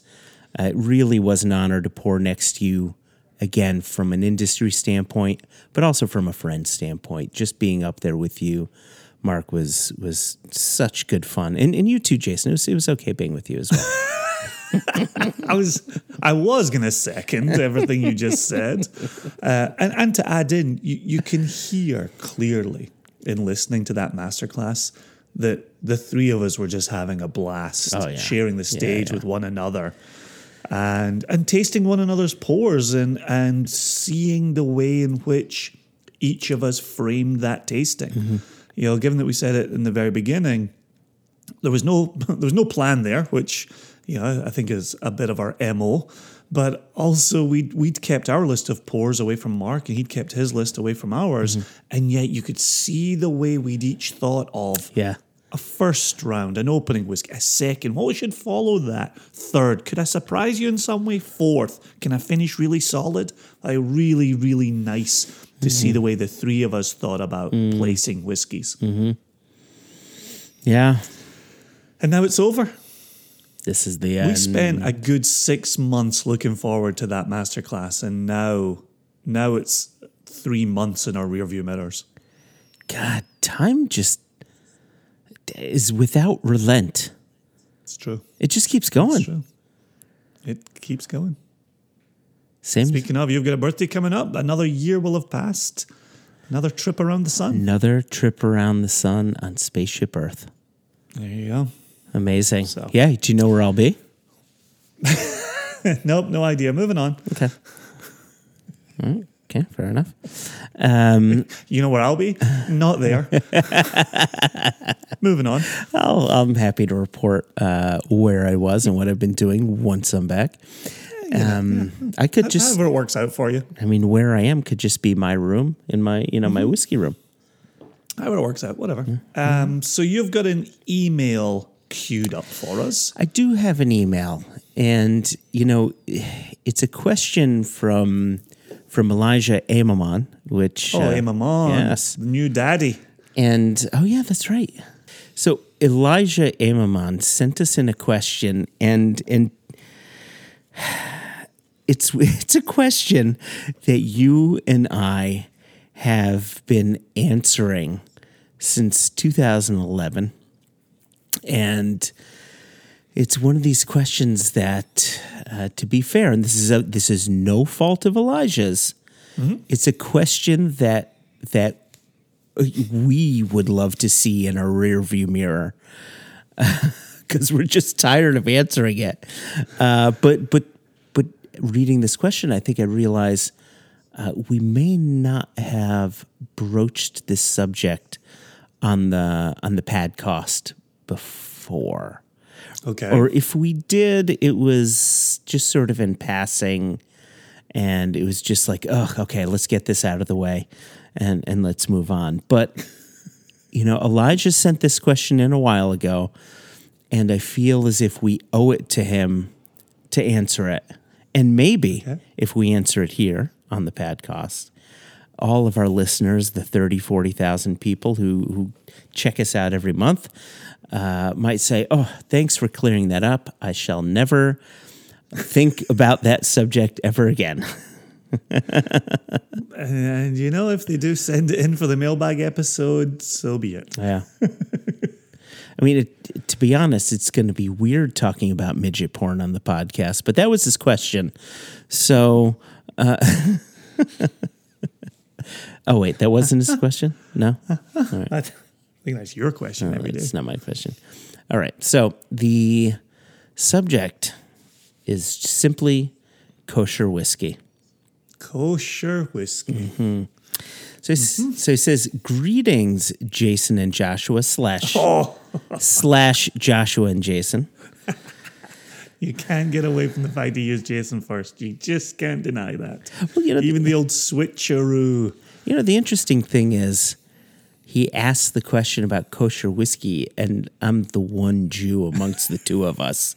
So you think he'd put us first, but, hey, we all have I've answered this question enough times. I feel my Jewish by proximity is never stronger than it is when answering this question. Every time someone asks this question, a Jewish child loses his foreskin.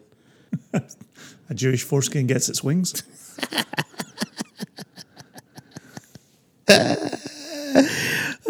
Exactly. I'm glad you saw what I was doing there.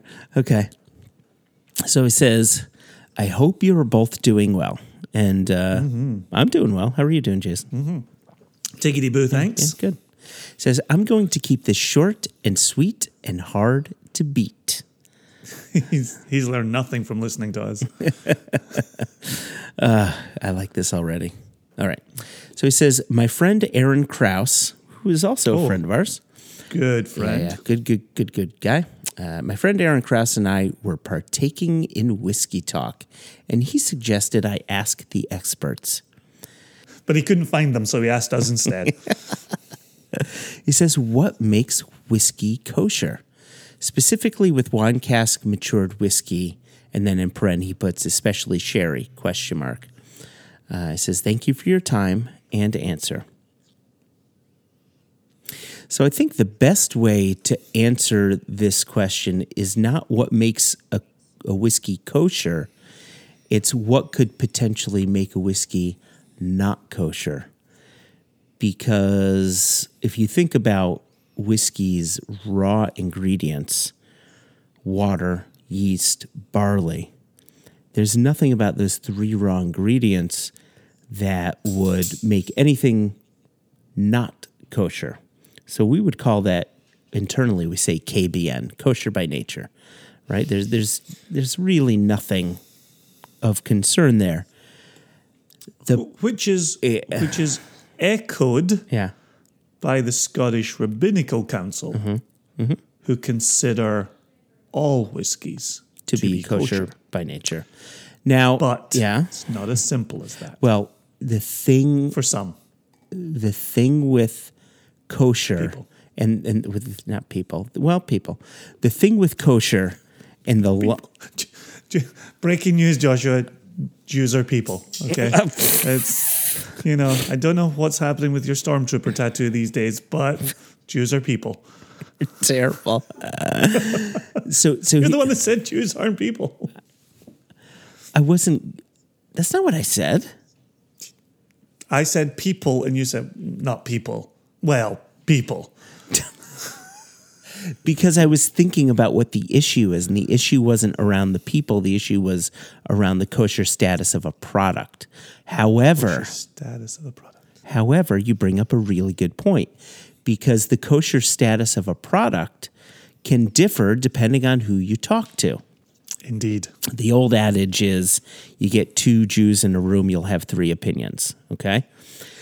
And just for the non-Jewish listeners out there, only Joshua can say that as a Jewish person. You don't get to adopt that now and say you've got Jewish friends.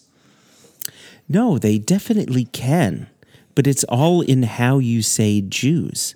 If you say Jews, boom, we're good. But if you say Jews, then not good. It's all in the inflection, Jason. Like Padcost. Like no, because that's. I don't think that you're getting this here. This seems to be a pattern with you. You don't seem to properly get it. What listeners can't see is Jason's laughing so hard, no sound is coming out of his mouth. Oh, there we go.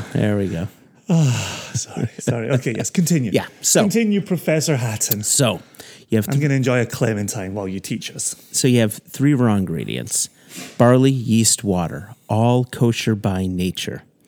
Now, you take those three ingredients, you ferment it, turning it into a wash or a beer. You distill that, and then you put it into cask to mature that spirit, and then that spirit becomes a whiskey. Now, the question of kosher status comes to the type of cask that you are maturing your whiskey in. Now, if you're maturing your whiskey in anything that has held a grape-based product, Yeah, it's the grapes that complicate matters. right? Be it red wine, white wine, sherry, port, Madeira, cognac. What else? What else could you use wine to make? Or Did you grapes say to make? Sauterne? Well, that's a white wine. Fino? That's a sherry. Port? Yep, I mentioned that one. Grappa? Grappa, that's a very good point. But yeah, I guess they do grappa casks. Anyway, it really has to do with the grape, because wine in Jewish culture has always gone beyond culture. Wine has always been a sacrament. It's meant to be used in religious practices, and dating back thousands of years, Jews wanted their own specific wine. They didn't want to trade with pagans, because there was wine for the pagan gods and wine for the Jewish gods. They'd always separate it, and wine had to be made in a certain way to get a kosher status. So how would that wine be made? The person to make that kosher wine had to be a Sabbath observant Jew. And for those of you out there who are Big Lebowski fans, that would mean that they are Shomer Shabbos. How come you don't roll on Saturday, Walter? I'm Shomer Shabbos. What's that, Walter? Yeah, and in the meantime, what do I tell Lebowski? Saturday, Donnie, is Shabbos, the Jewish day of rest. That means I don't work. I don't drive a car. I don't fucking ride in a car. I don't handle money. I don't turn on the oven. And I sure as shit don't fucking roll! Sheesh. Shomer Shabbos! Walter, how am I going to... Shomer fucking Oh, Shabbos. fuck. That's it. I'm out of here. And so then you mature like you do other wines. You mature that wine in cask, and then you've got a kosher wine to be used for sacrament, to be used for drinking, etc. And religious Jews will only drink kosher wine. And the concern is, whether it's red wine, white wine, fortified wine such as sherry, port, Madeira, whether it's a cognac or a grappa or any of these, the concern by the kosher keeping community is that if you mature your whiskey in a cask that previously held non-kosher wine, does that affect the whiskey? Does that nullify the whiskey's kosher by nature status? Okay. Now, like Jason had said, the Scottish rabbis and in their council deem all whiskey to be kosher by nature, regardless of cask maturation, the type of cask used to mature the whiskey. However, getting back to if you have two Jews in a room, you have three opinions.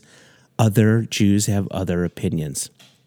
So the question comes down to, for some, is the intent to make your whiskey taste like that wine? And if the intent is there, well, maybe we have an issue. And then another question is exactly how much wine is in that whiskey.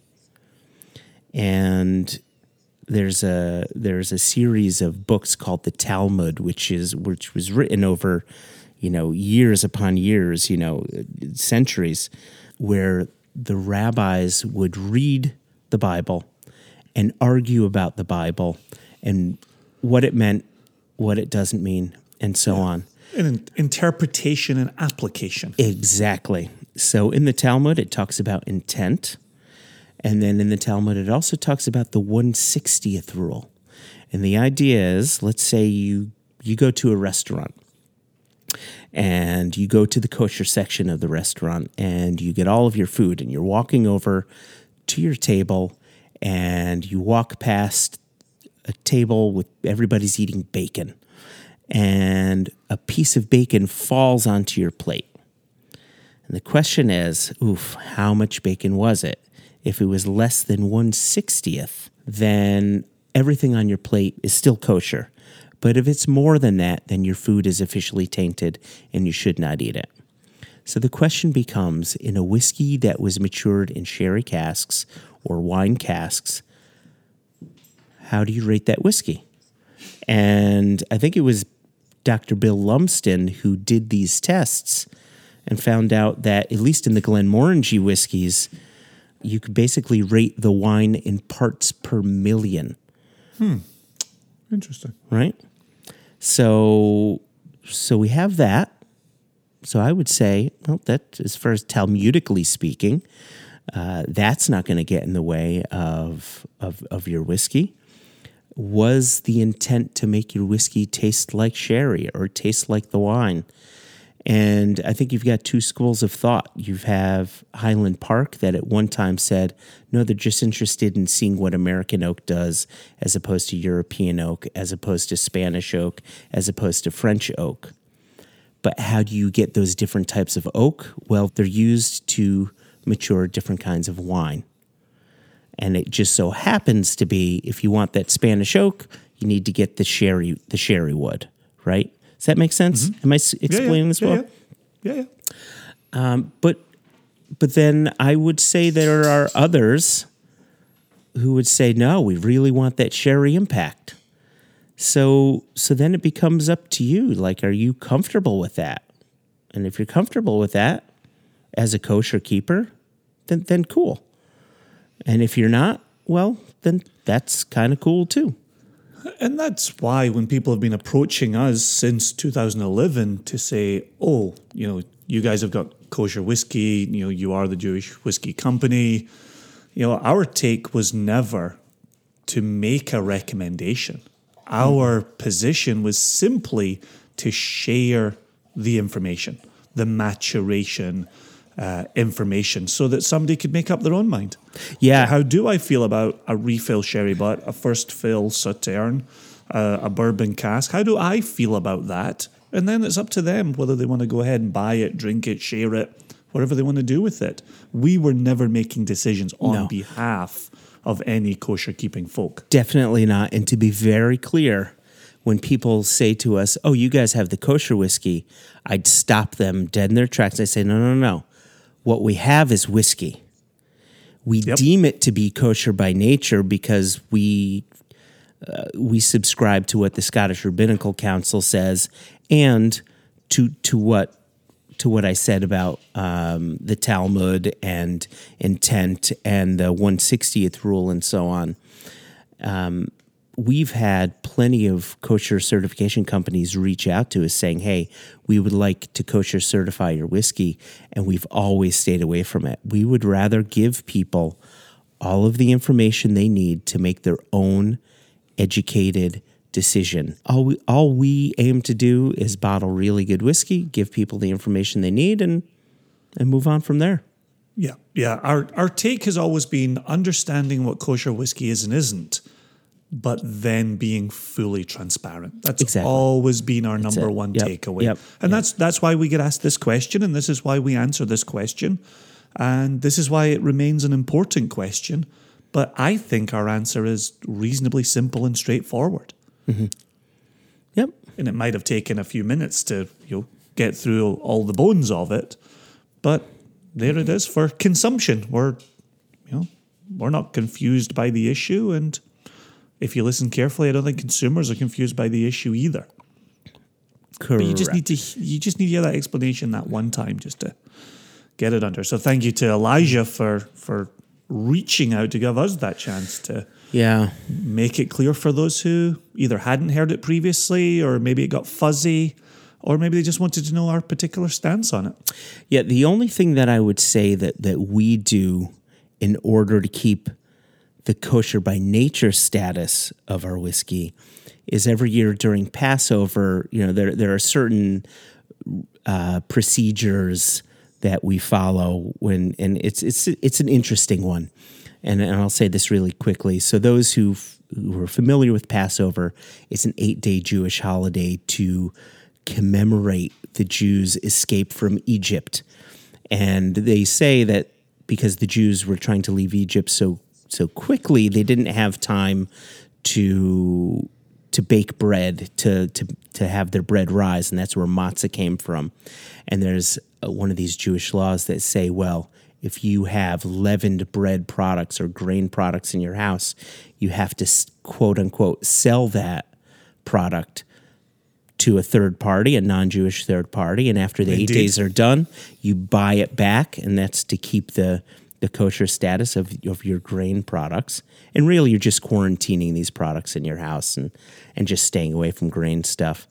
And we've been following that practice ever since we started the company. So while we do not seek kosher certification, we do follow the Passover rule. So do you think that we answered this question to satisfaction?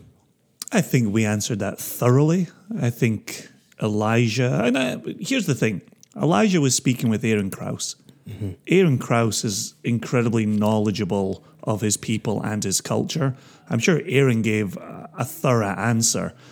We're definitely not more expert on this than Aaron Krause is.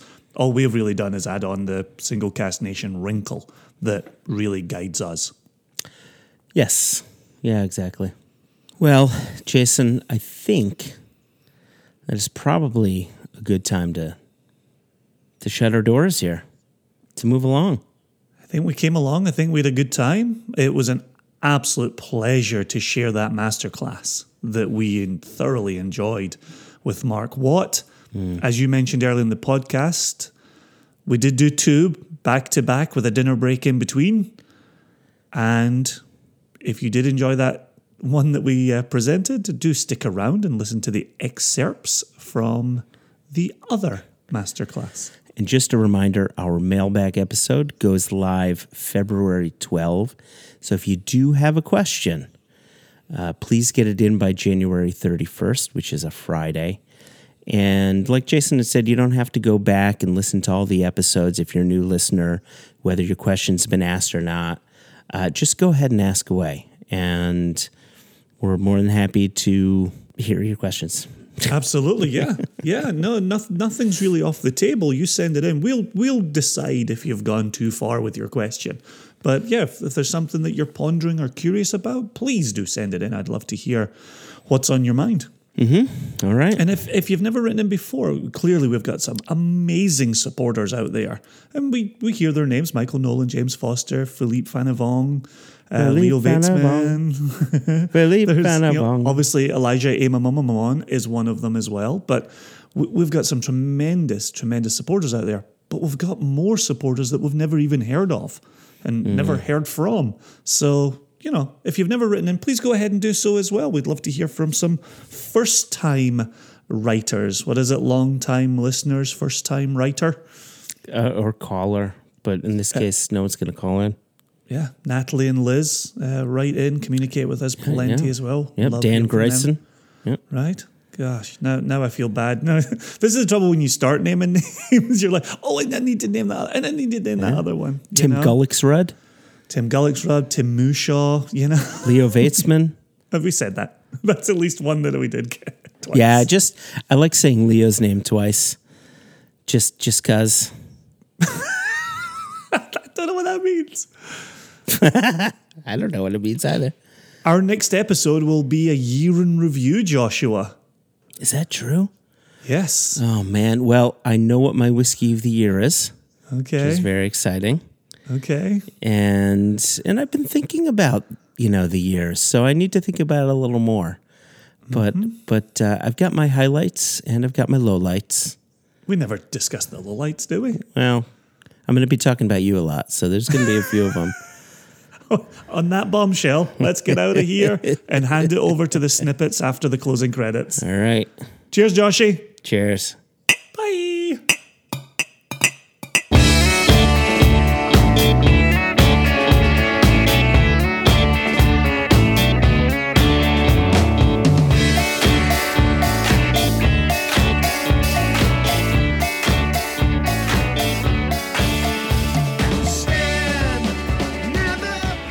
Smells pretty nice, doesn't it?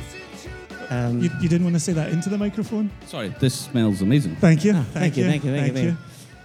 When Jason and I started Singlecast Nation, 2011, there was one distillery that I wanted to bottle whiskey from, and I said, You've never got a Springbank. "We've never done it."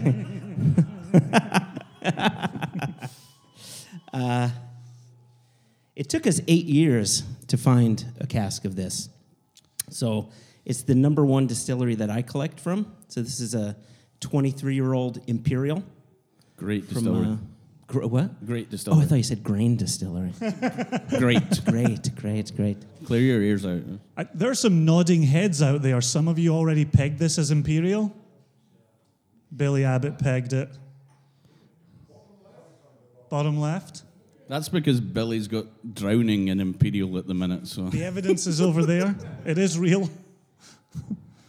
Did anyone peg this as an Imperial? I just asked that question. I know, but no one answered you. Billy Abbott nodded his Okay, head. Billy Abbott got it. Okay. did anyone peg this as an Imperial?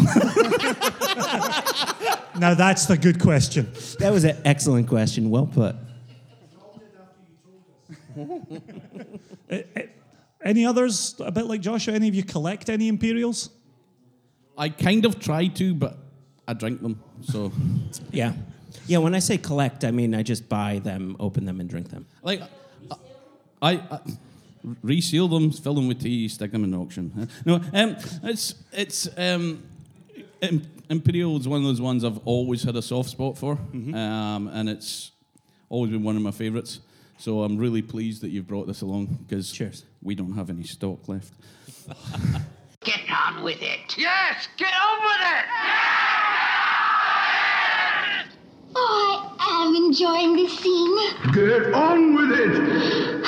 It's only just begun. So, Mark. Yes, so this from this Speyside Distillery, and I like it. 26-year-old. Let's be brutally honest, the Speyside Distillery never had the greatest of reputations until it started getting a bit older, and I think now it's kind of coming into its own. And this is sculling whiskey. Obviously, I like to promote responsible drinking, Guinness, blah blah blah, and all that, you know. But that's the legal bit out the way. But you know, this is something you can drink a lot of quite easily. But when you actually stop and look at it, there's quite a lot of flavour going on. Yeah. What was it about this whiskey that you said, oof, this is the one I have to bottle? Well, it's fairly easy picking casks of whiskey. I mean, you do it. Like, I put it in my mouth and I swallowed it. And All right. So it went down your throat. Yeah, I went. Okay. All right. Is everybody getting that? Oh. This is how we select casks. Yeah, that was pretty good. Because what you don't do That was a is professional move. You don't hand select casks. You get all this. We hand picked our casks. Yeah, that one's good.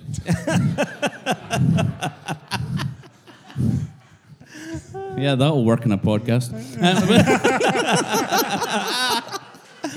And now the man with a wet hand is holding an electronic microphone. I'll be Just right. be glad it's whiskey. You know, but again, is looking at it.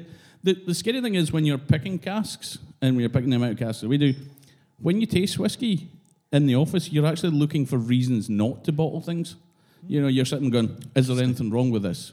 Is there a reason why we shouldn't bottle this? Will someone not like this? Well, is there any off notes? Yeah. And that's why it's nice to come to these kind of things where you drink for enjoyment. You know, you're like, oh, I like this. You're not having to analyse things and going, right, is Dave Broom going to give me any good points for this? Well, no, he won't. That's Not why. tonight, Josephine. Not tonight. Yeah, but I actually really liked this. I thought there was a lot going on. And also looking at it, it's 26 years old, but being brutally honest, this is not going to get better.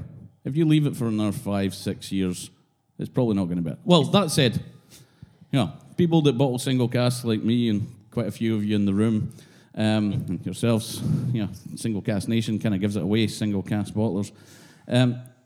People will say, we bottled this whiskey when it reached its peak. How do you know? How do you know, sir? No, even I don't know. It's just made up. You know, the only way to truly know when a cask has reached its peak is to go, do you know what? That was good. That was good last year. We bottle things at an educated guess when we like them, and that's kind of how it works for me. I don't know what your process is. Maybe you know, dip a cucumber in the cask and try and pick it from there or whatever. But you know, it's One man's cucumber. another man's salad. But it's Wow. Only tossed. Oh, easy. So I don't want you to reveal what this is. well, He did. He did reveal it. He named the He distillery? named it. He said What did the he say? Speyside Distillery. Oh. Are you in the same tasting that I'm in? yeah. I was going to leave that as a tease. No, These people, nothing teasing about me. I just put it all out there. these people are too good. Yeah. Okay. I see you shiver with anticipation. All right, let's move to ours. Yeah. So the row closest to you, second on the left. You're Canadian. Canadians don't joke. Let's be honest.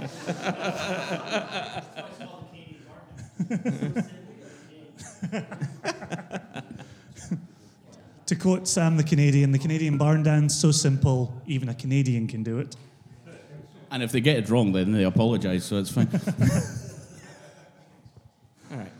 So, just to follow up a little bit on what Mark was saying there about selection, is Josh and I looked at each other for a moment there and thought, well, that's not exactly how we do it. We also have not started putting out hundreds across, 40-some markets globally. So, we're of a different scale at this time. I'm getting Mark. rid of a few markets, but Okay. Well, Breaking news. Sorry. Is the US one of them? No, the US is okay. Okay, we're well, it depends how this tasting goes. But. So the US is one of them. And so one of the things that Joshua and I do in tasting is when we get a sample, obviously we'll eyeball it for natural color, but we're not color guys. We're not going to rule something out if it's really pale. I think the Imperial as a starter kind of showed you that we're okay with pale whiskey. For us, whiskey doesn't necessarily have to be whiskey colored, although it is for a lot of the American consumer. So we'll eyeball the color, just get a sense of it, and then we'll give it a nose. And immediately we're actually looking for nose texture, if possible. And so we really want to actually feel something going in the nose. It doesn't happen every time. I know. No. Yeah. You not solids, only vapors. Yeah. Don't sip it with your nose. You're just smelling it. Yeah. Nose. So you never had a. You don't know nose You've texture? never had a. Sam Simmons is berating me over nose texture here. So you've never had a whiskey where even just nosing it, you felt like it's filled the olfactory system. Would this smell smooth? Wow. Okay. Low blow. Yeah. Okay. Show me the proof. I see how this pillow fight's going now. Okay. That was a pillow to the groin there. Joshua said it many times on the podcast and in many, many tastings in the US. The word smooth in describing a whiskey drives him to distraction. I fucking hate it. Yeah, no. The word smooth. I wouldn't say it's that bad. So from the nose into the mouth, while we're not color guys, we are texture guys, as Sam has heard about nose texture.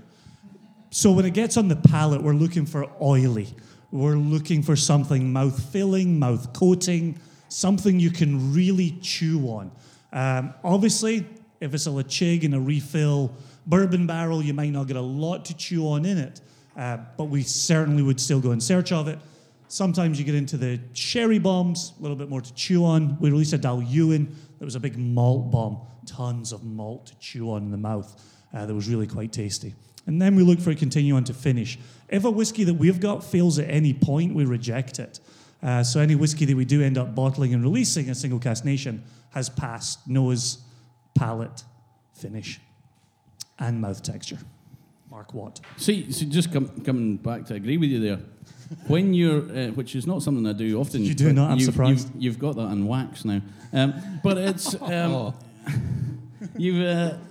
thing is, do you ever think at times that whiskey, the nose is too good and therefore the palate doesn't deliver what the nose is, so it kind of lets you down? So that if the nose was just average, well, I don't mean average, if the nose was good and the taste was good, it's actually better than a whiskey that the nose is amazing and the taste is good, because the nose then promises too much and then under-delivers, which I like to do in reverse.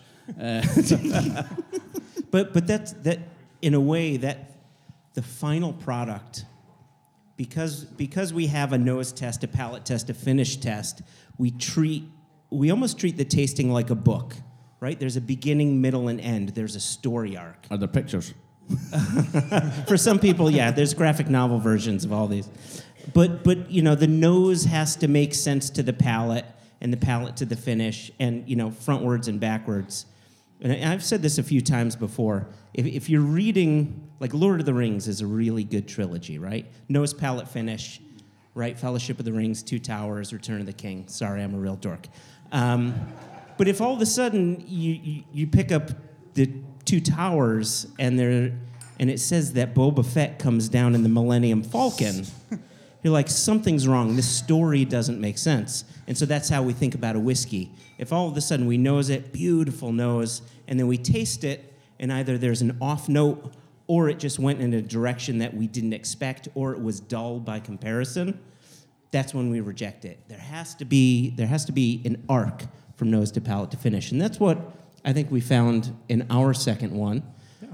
Do you remember which one this is? I do. Okay. I'll let you keep talking. So this one is also, you did a blended grain. Ours is a blended malt. As we understand, it's primarily Edrington Distilleries. 65.4% alcohol from a refill sherry butt. Age?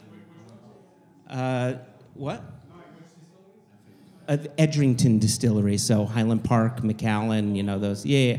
We don't know exactly what's in there. We just know that it was an Edrington blend. Okay. So you didn't blend 9 this years then? old. 9 years old. So the reason that we still selected this for Single Cask Nation is we were offered a single cask of blended Edrington malt. This is cracking stuff, and I know the parcel of stock, and brilliant. And this speaks to quaffability as well. Oh yeah, You very could much. pull the cork out of this on a Friday and recycle the bottle on a Monday. I assume you still recycle glass in Europe. We've given up on it in America. I take it you wait a couple of days to do your recycling? They don't come on the You're supposed to do weekends. that Friday evening. That's the only reason I have a company car. You have a company car? Yeah, I have no idea why. And I specifically asked for one with a big boot so that I can take my empties to the recycling. I normally do it under the cover of darkness. But you've got to not do it too early in the morning because you wake up the whole neighborhood. It's So the trouble for us in Virginia is our glass now goes back into the trash. So when you put out your bin for the bin men, and it rattles a lot more than it normally does, he knows that it's been a good weekend. So. or a bad one. Yeah, this is one of the great things about selling booze. People drink when they're happy, and people drink when they're sad. Yeah, so there's no middle ground. Yeah. Even when you're having an okay day, you still have a drink. So there's always an upside to a downside. Because the drink could make your day better. Yeah. Or worse. Yeah. Indeed. So you want to do your third whiskey? Third whiskey. Lovely color. Oh, did we want to do the head? So did we want to introduce ourselves? No. No. So so just taking a step back here. Yeah. So who preferred the 26-year-old Speyside from Cadenheads? Raise your hand. Well, I'm doing better than this. Good right? number of people. Good. Who preferred the 9-year-old blended malt? There we Okay. go. I'm currently upset with a lot of people. Similar in this split room. as we had on the 2 grains to begin with. Okay, so who didn't like either of them? I'm looking at you. Okay, good. Okay, that's okay. All right. Oh, good. Because normally we'll have one person in my tastings that doesn't like anything. She's normally called Mrs. McGuire. But that's... she's not going to listen to your podcast, it's fine. Yeah, and then you throw something peaty in at the end, and they're like, oh, I like that one. Yeah, those people. Low-hanging fruit. So, moving on. All right. Do it to it. Yeah. This is the refill bourbon cask, if you're following along. Yeah, totally. That is a joke. Yeah, even on a podcast, you can tell that's not from bourbon. Quite dark in color. I mean, you can listen to it.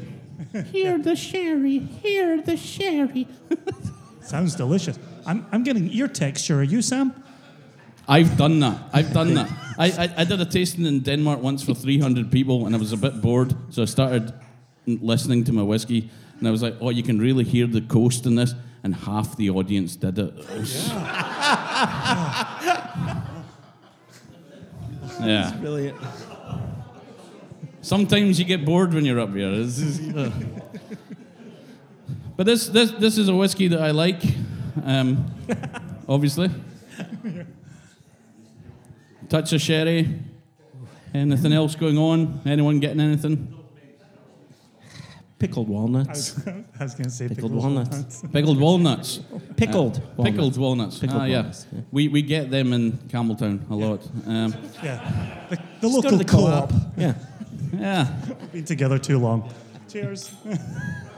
Yeah, it's one of those things. It's like, well, obviously you're from Scotland, but you got out, so you're a bit different. But like, it's always that thing of like, oh, it smells of tropical fruits. Well, all fruits are tropical in Scotland,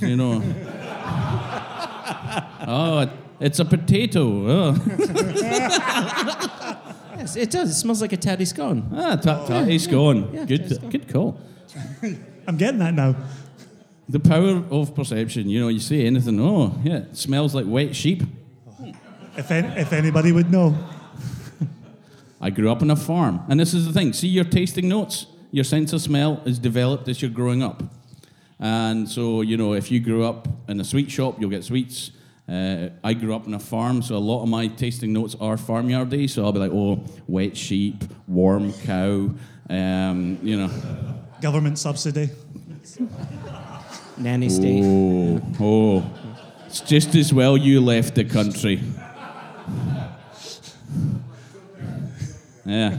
Yeah, there are no government subsidies for farmers in America. In fairness, he wouldn't know. He's a southern softie when he comes to Scotland, you know. I mean, it's true. You can hear that Scottish accent coming out in him, you know. It's true. I was educated. Hey, look at you being able to read. I know. I always put the same thing in your face. He can never read it, but I always put the same thing in his face. Yeah. It's going to be a long night. Sleep well tonight with a pillow. Anyway, do I like this? Do you want to know what it is, or I haven't sipped it yet. It smells so good. It's a really beautiful whiskey you have going on here. I'll be honest, this one was not commercially available, although it was available for a bit. It was one that we bottled from our warehouse tastings. So most of you have been to Campbelltown. You come to Campbelltown, we take you into the warehouse, you get 4 drams, and then you leave. Yeah. And then the tour starts. Yeah. The best time to come to Campbelltown is a Friday. Do the Friday afternoon warehouse tasting. The record we've had was 2 paying customers on the tour and 6 members of staff turning up. I was 3 of them, but no, it's you know, you're always welcome to come down. So this one was part of a bottling that you could get only in the warehouse. So don't name it. Any guesses? You're a few drams in now. You might be more willing to shout distillery names at us. Cadenhead? Yeah, that famous Smart. Cadenhead distillery. Smart. Yeah. I've seen Cadenhead distillery. I've seen the chimneys. My ding-a-ling, my ding-a-ling, I want you to play with my ding-a-ling. This act is over.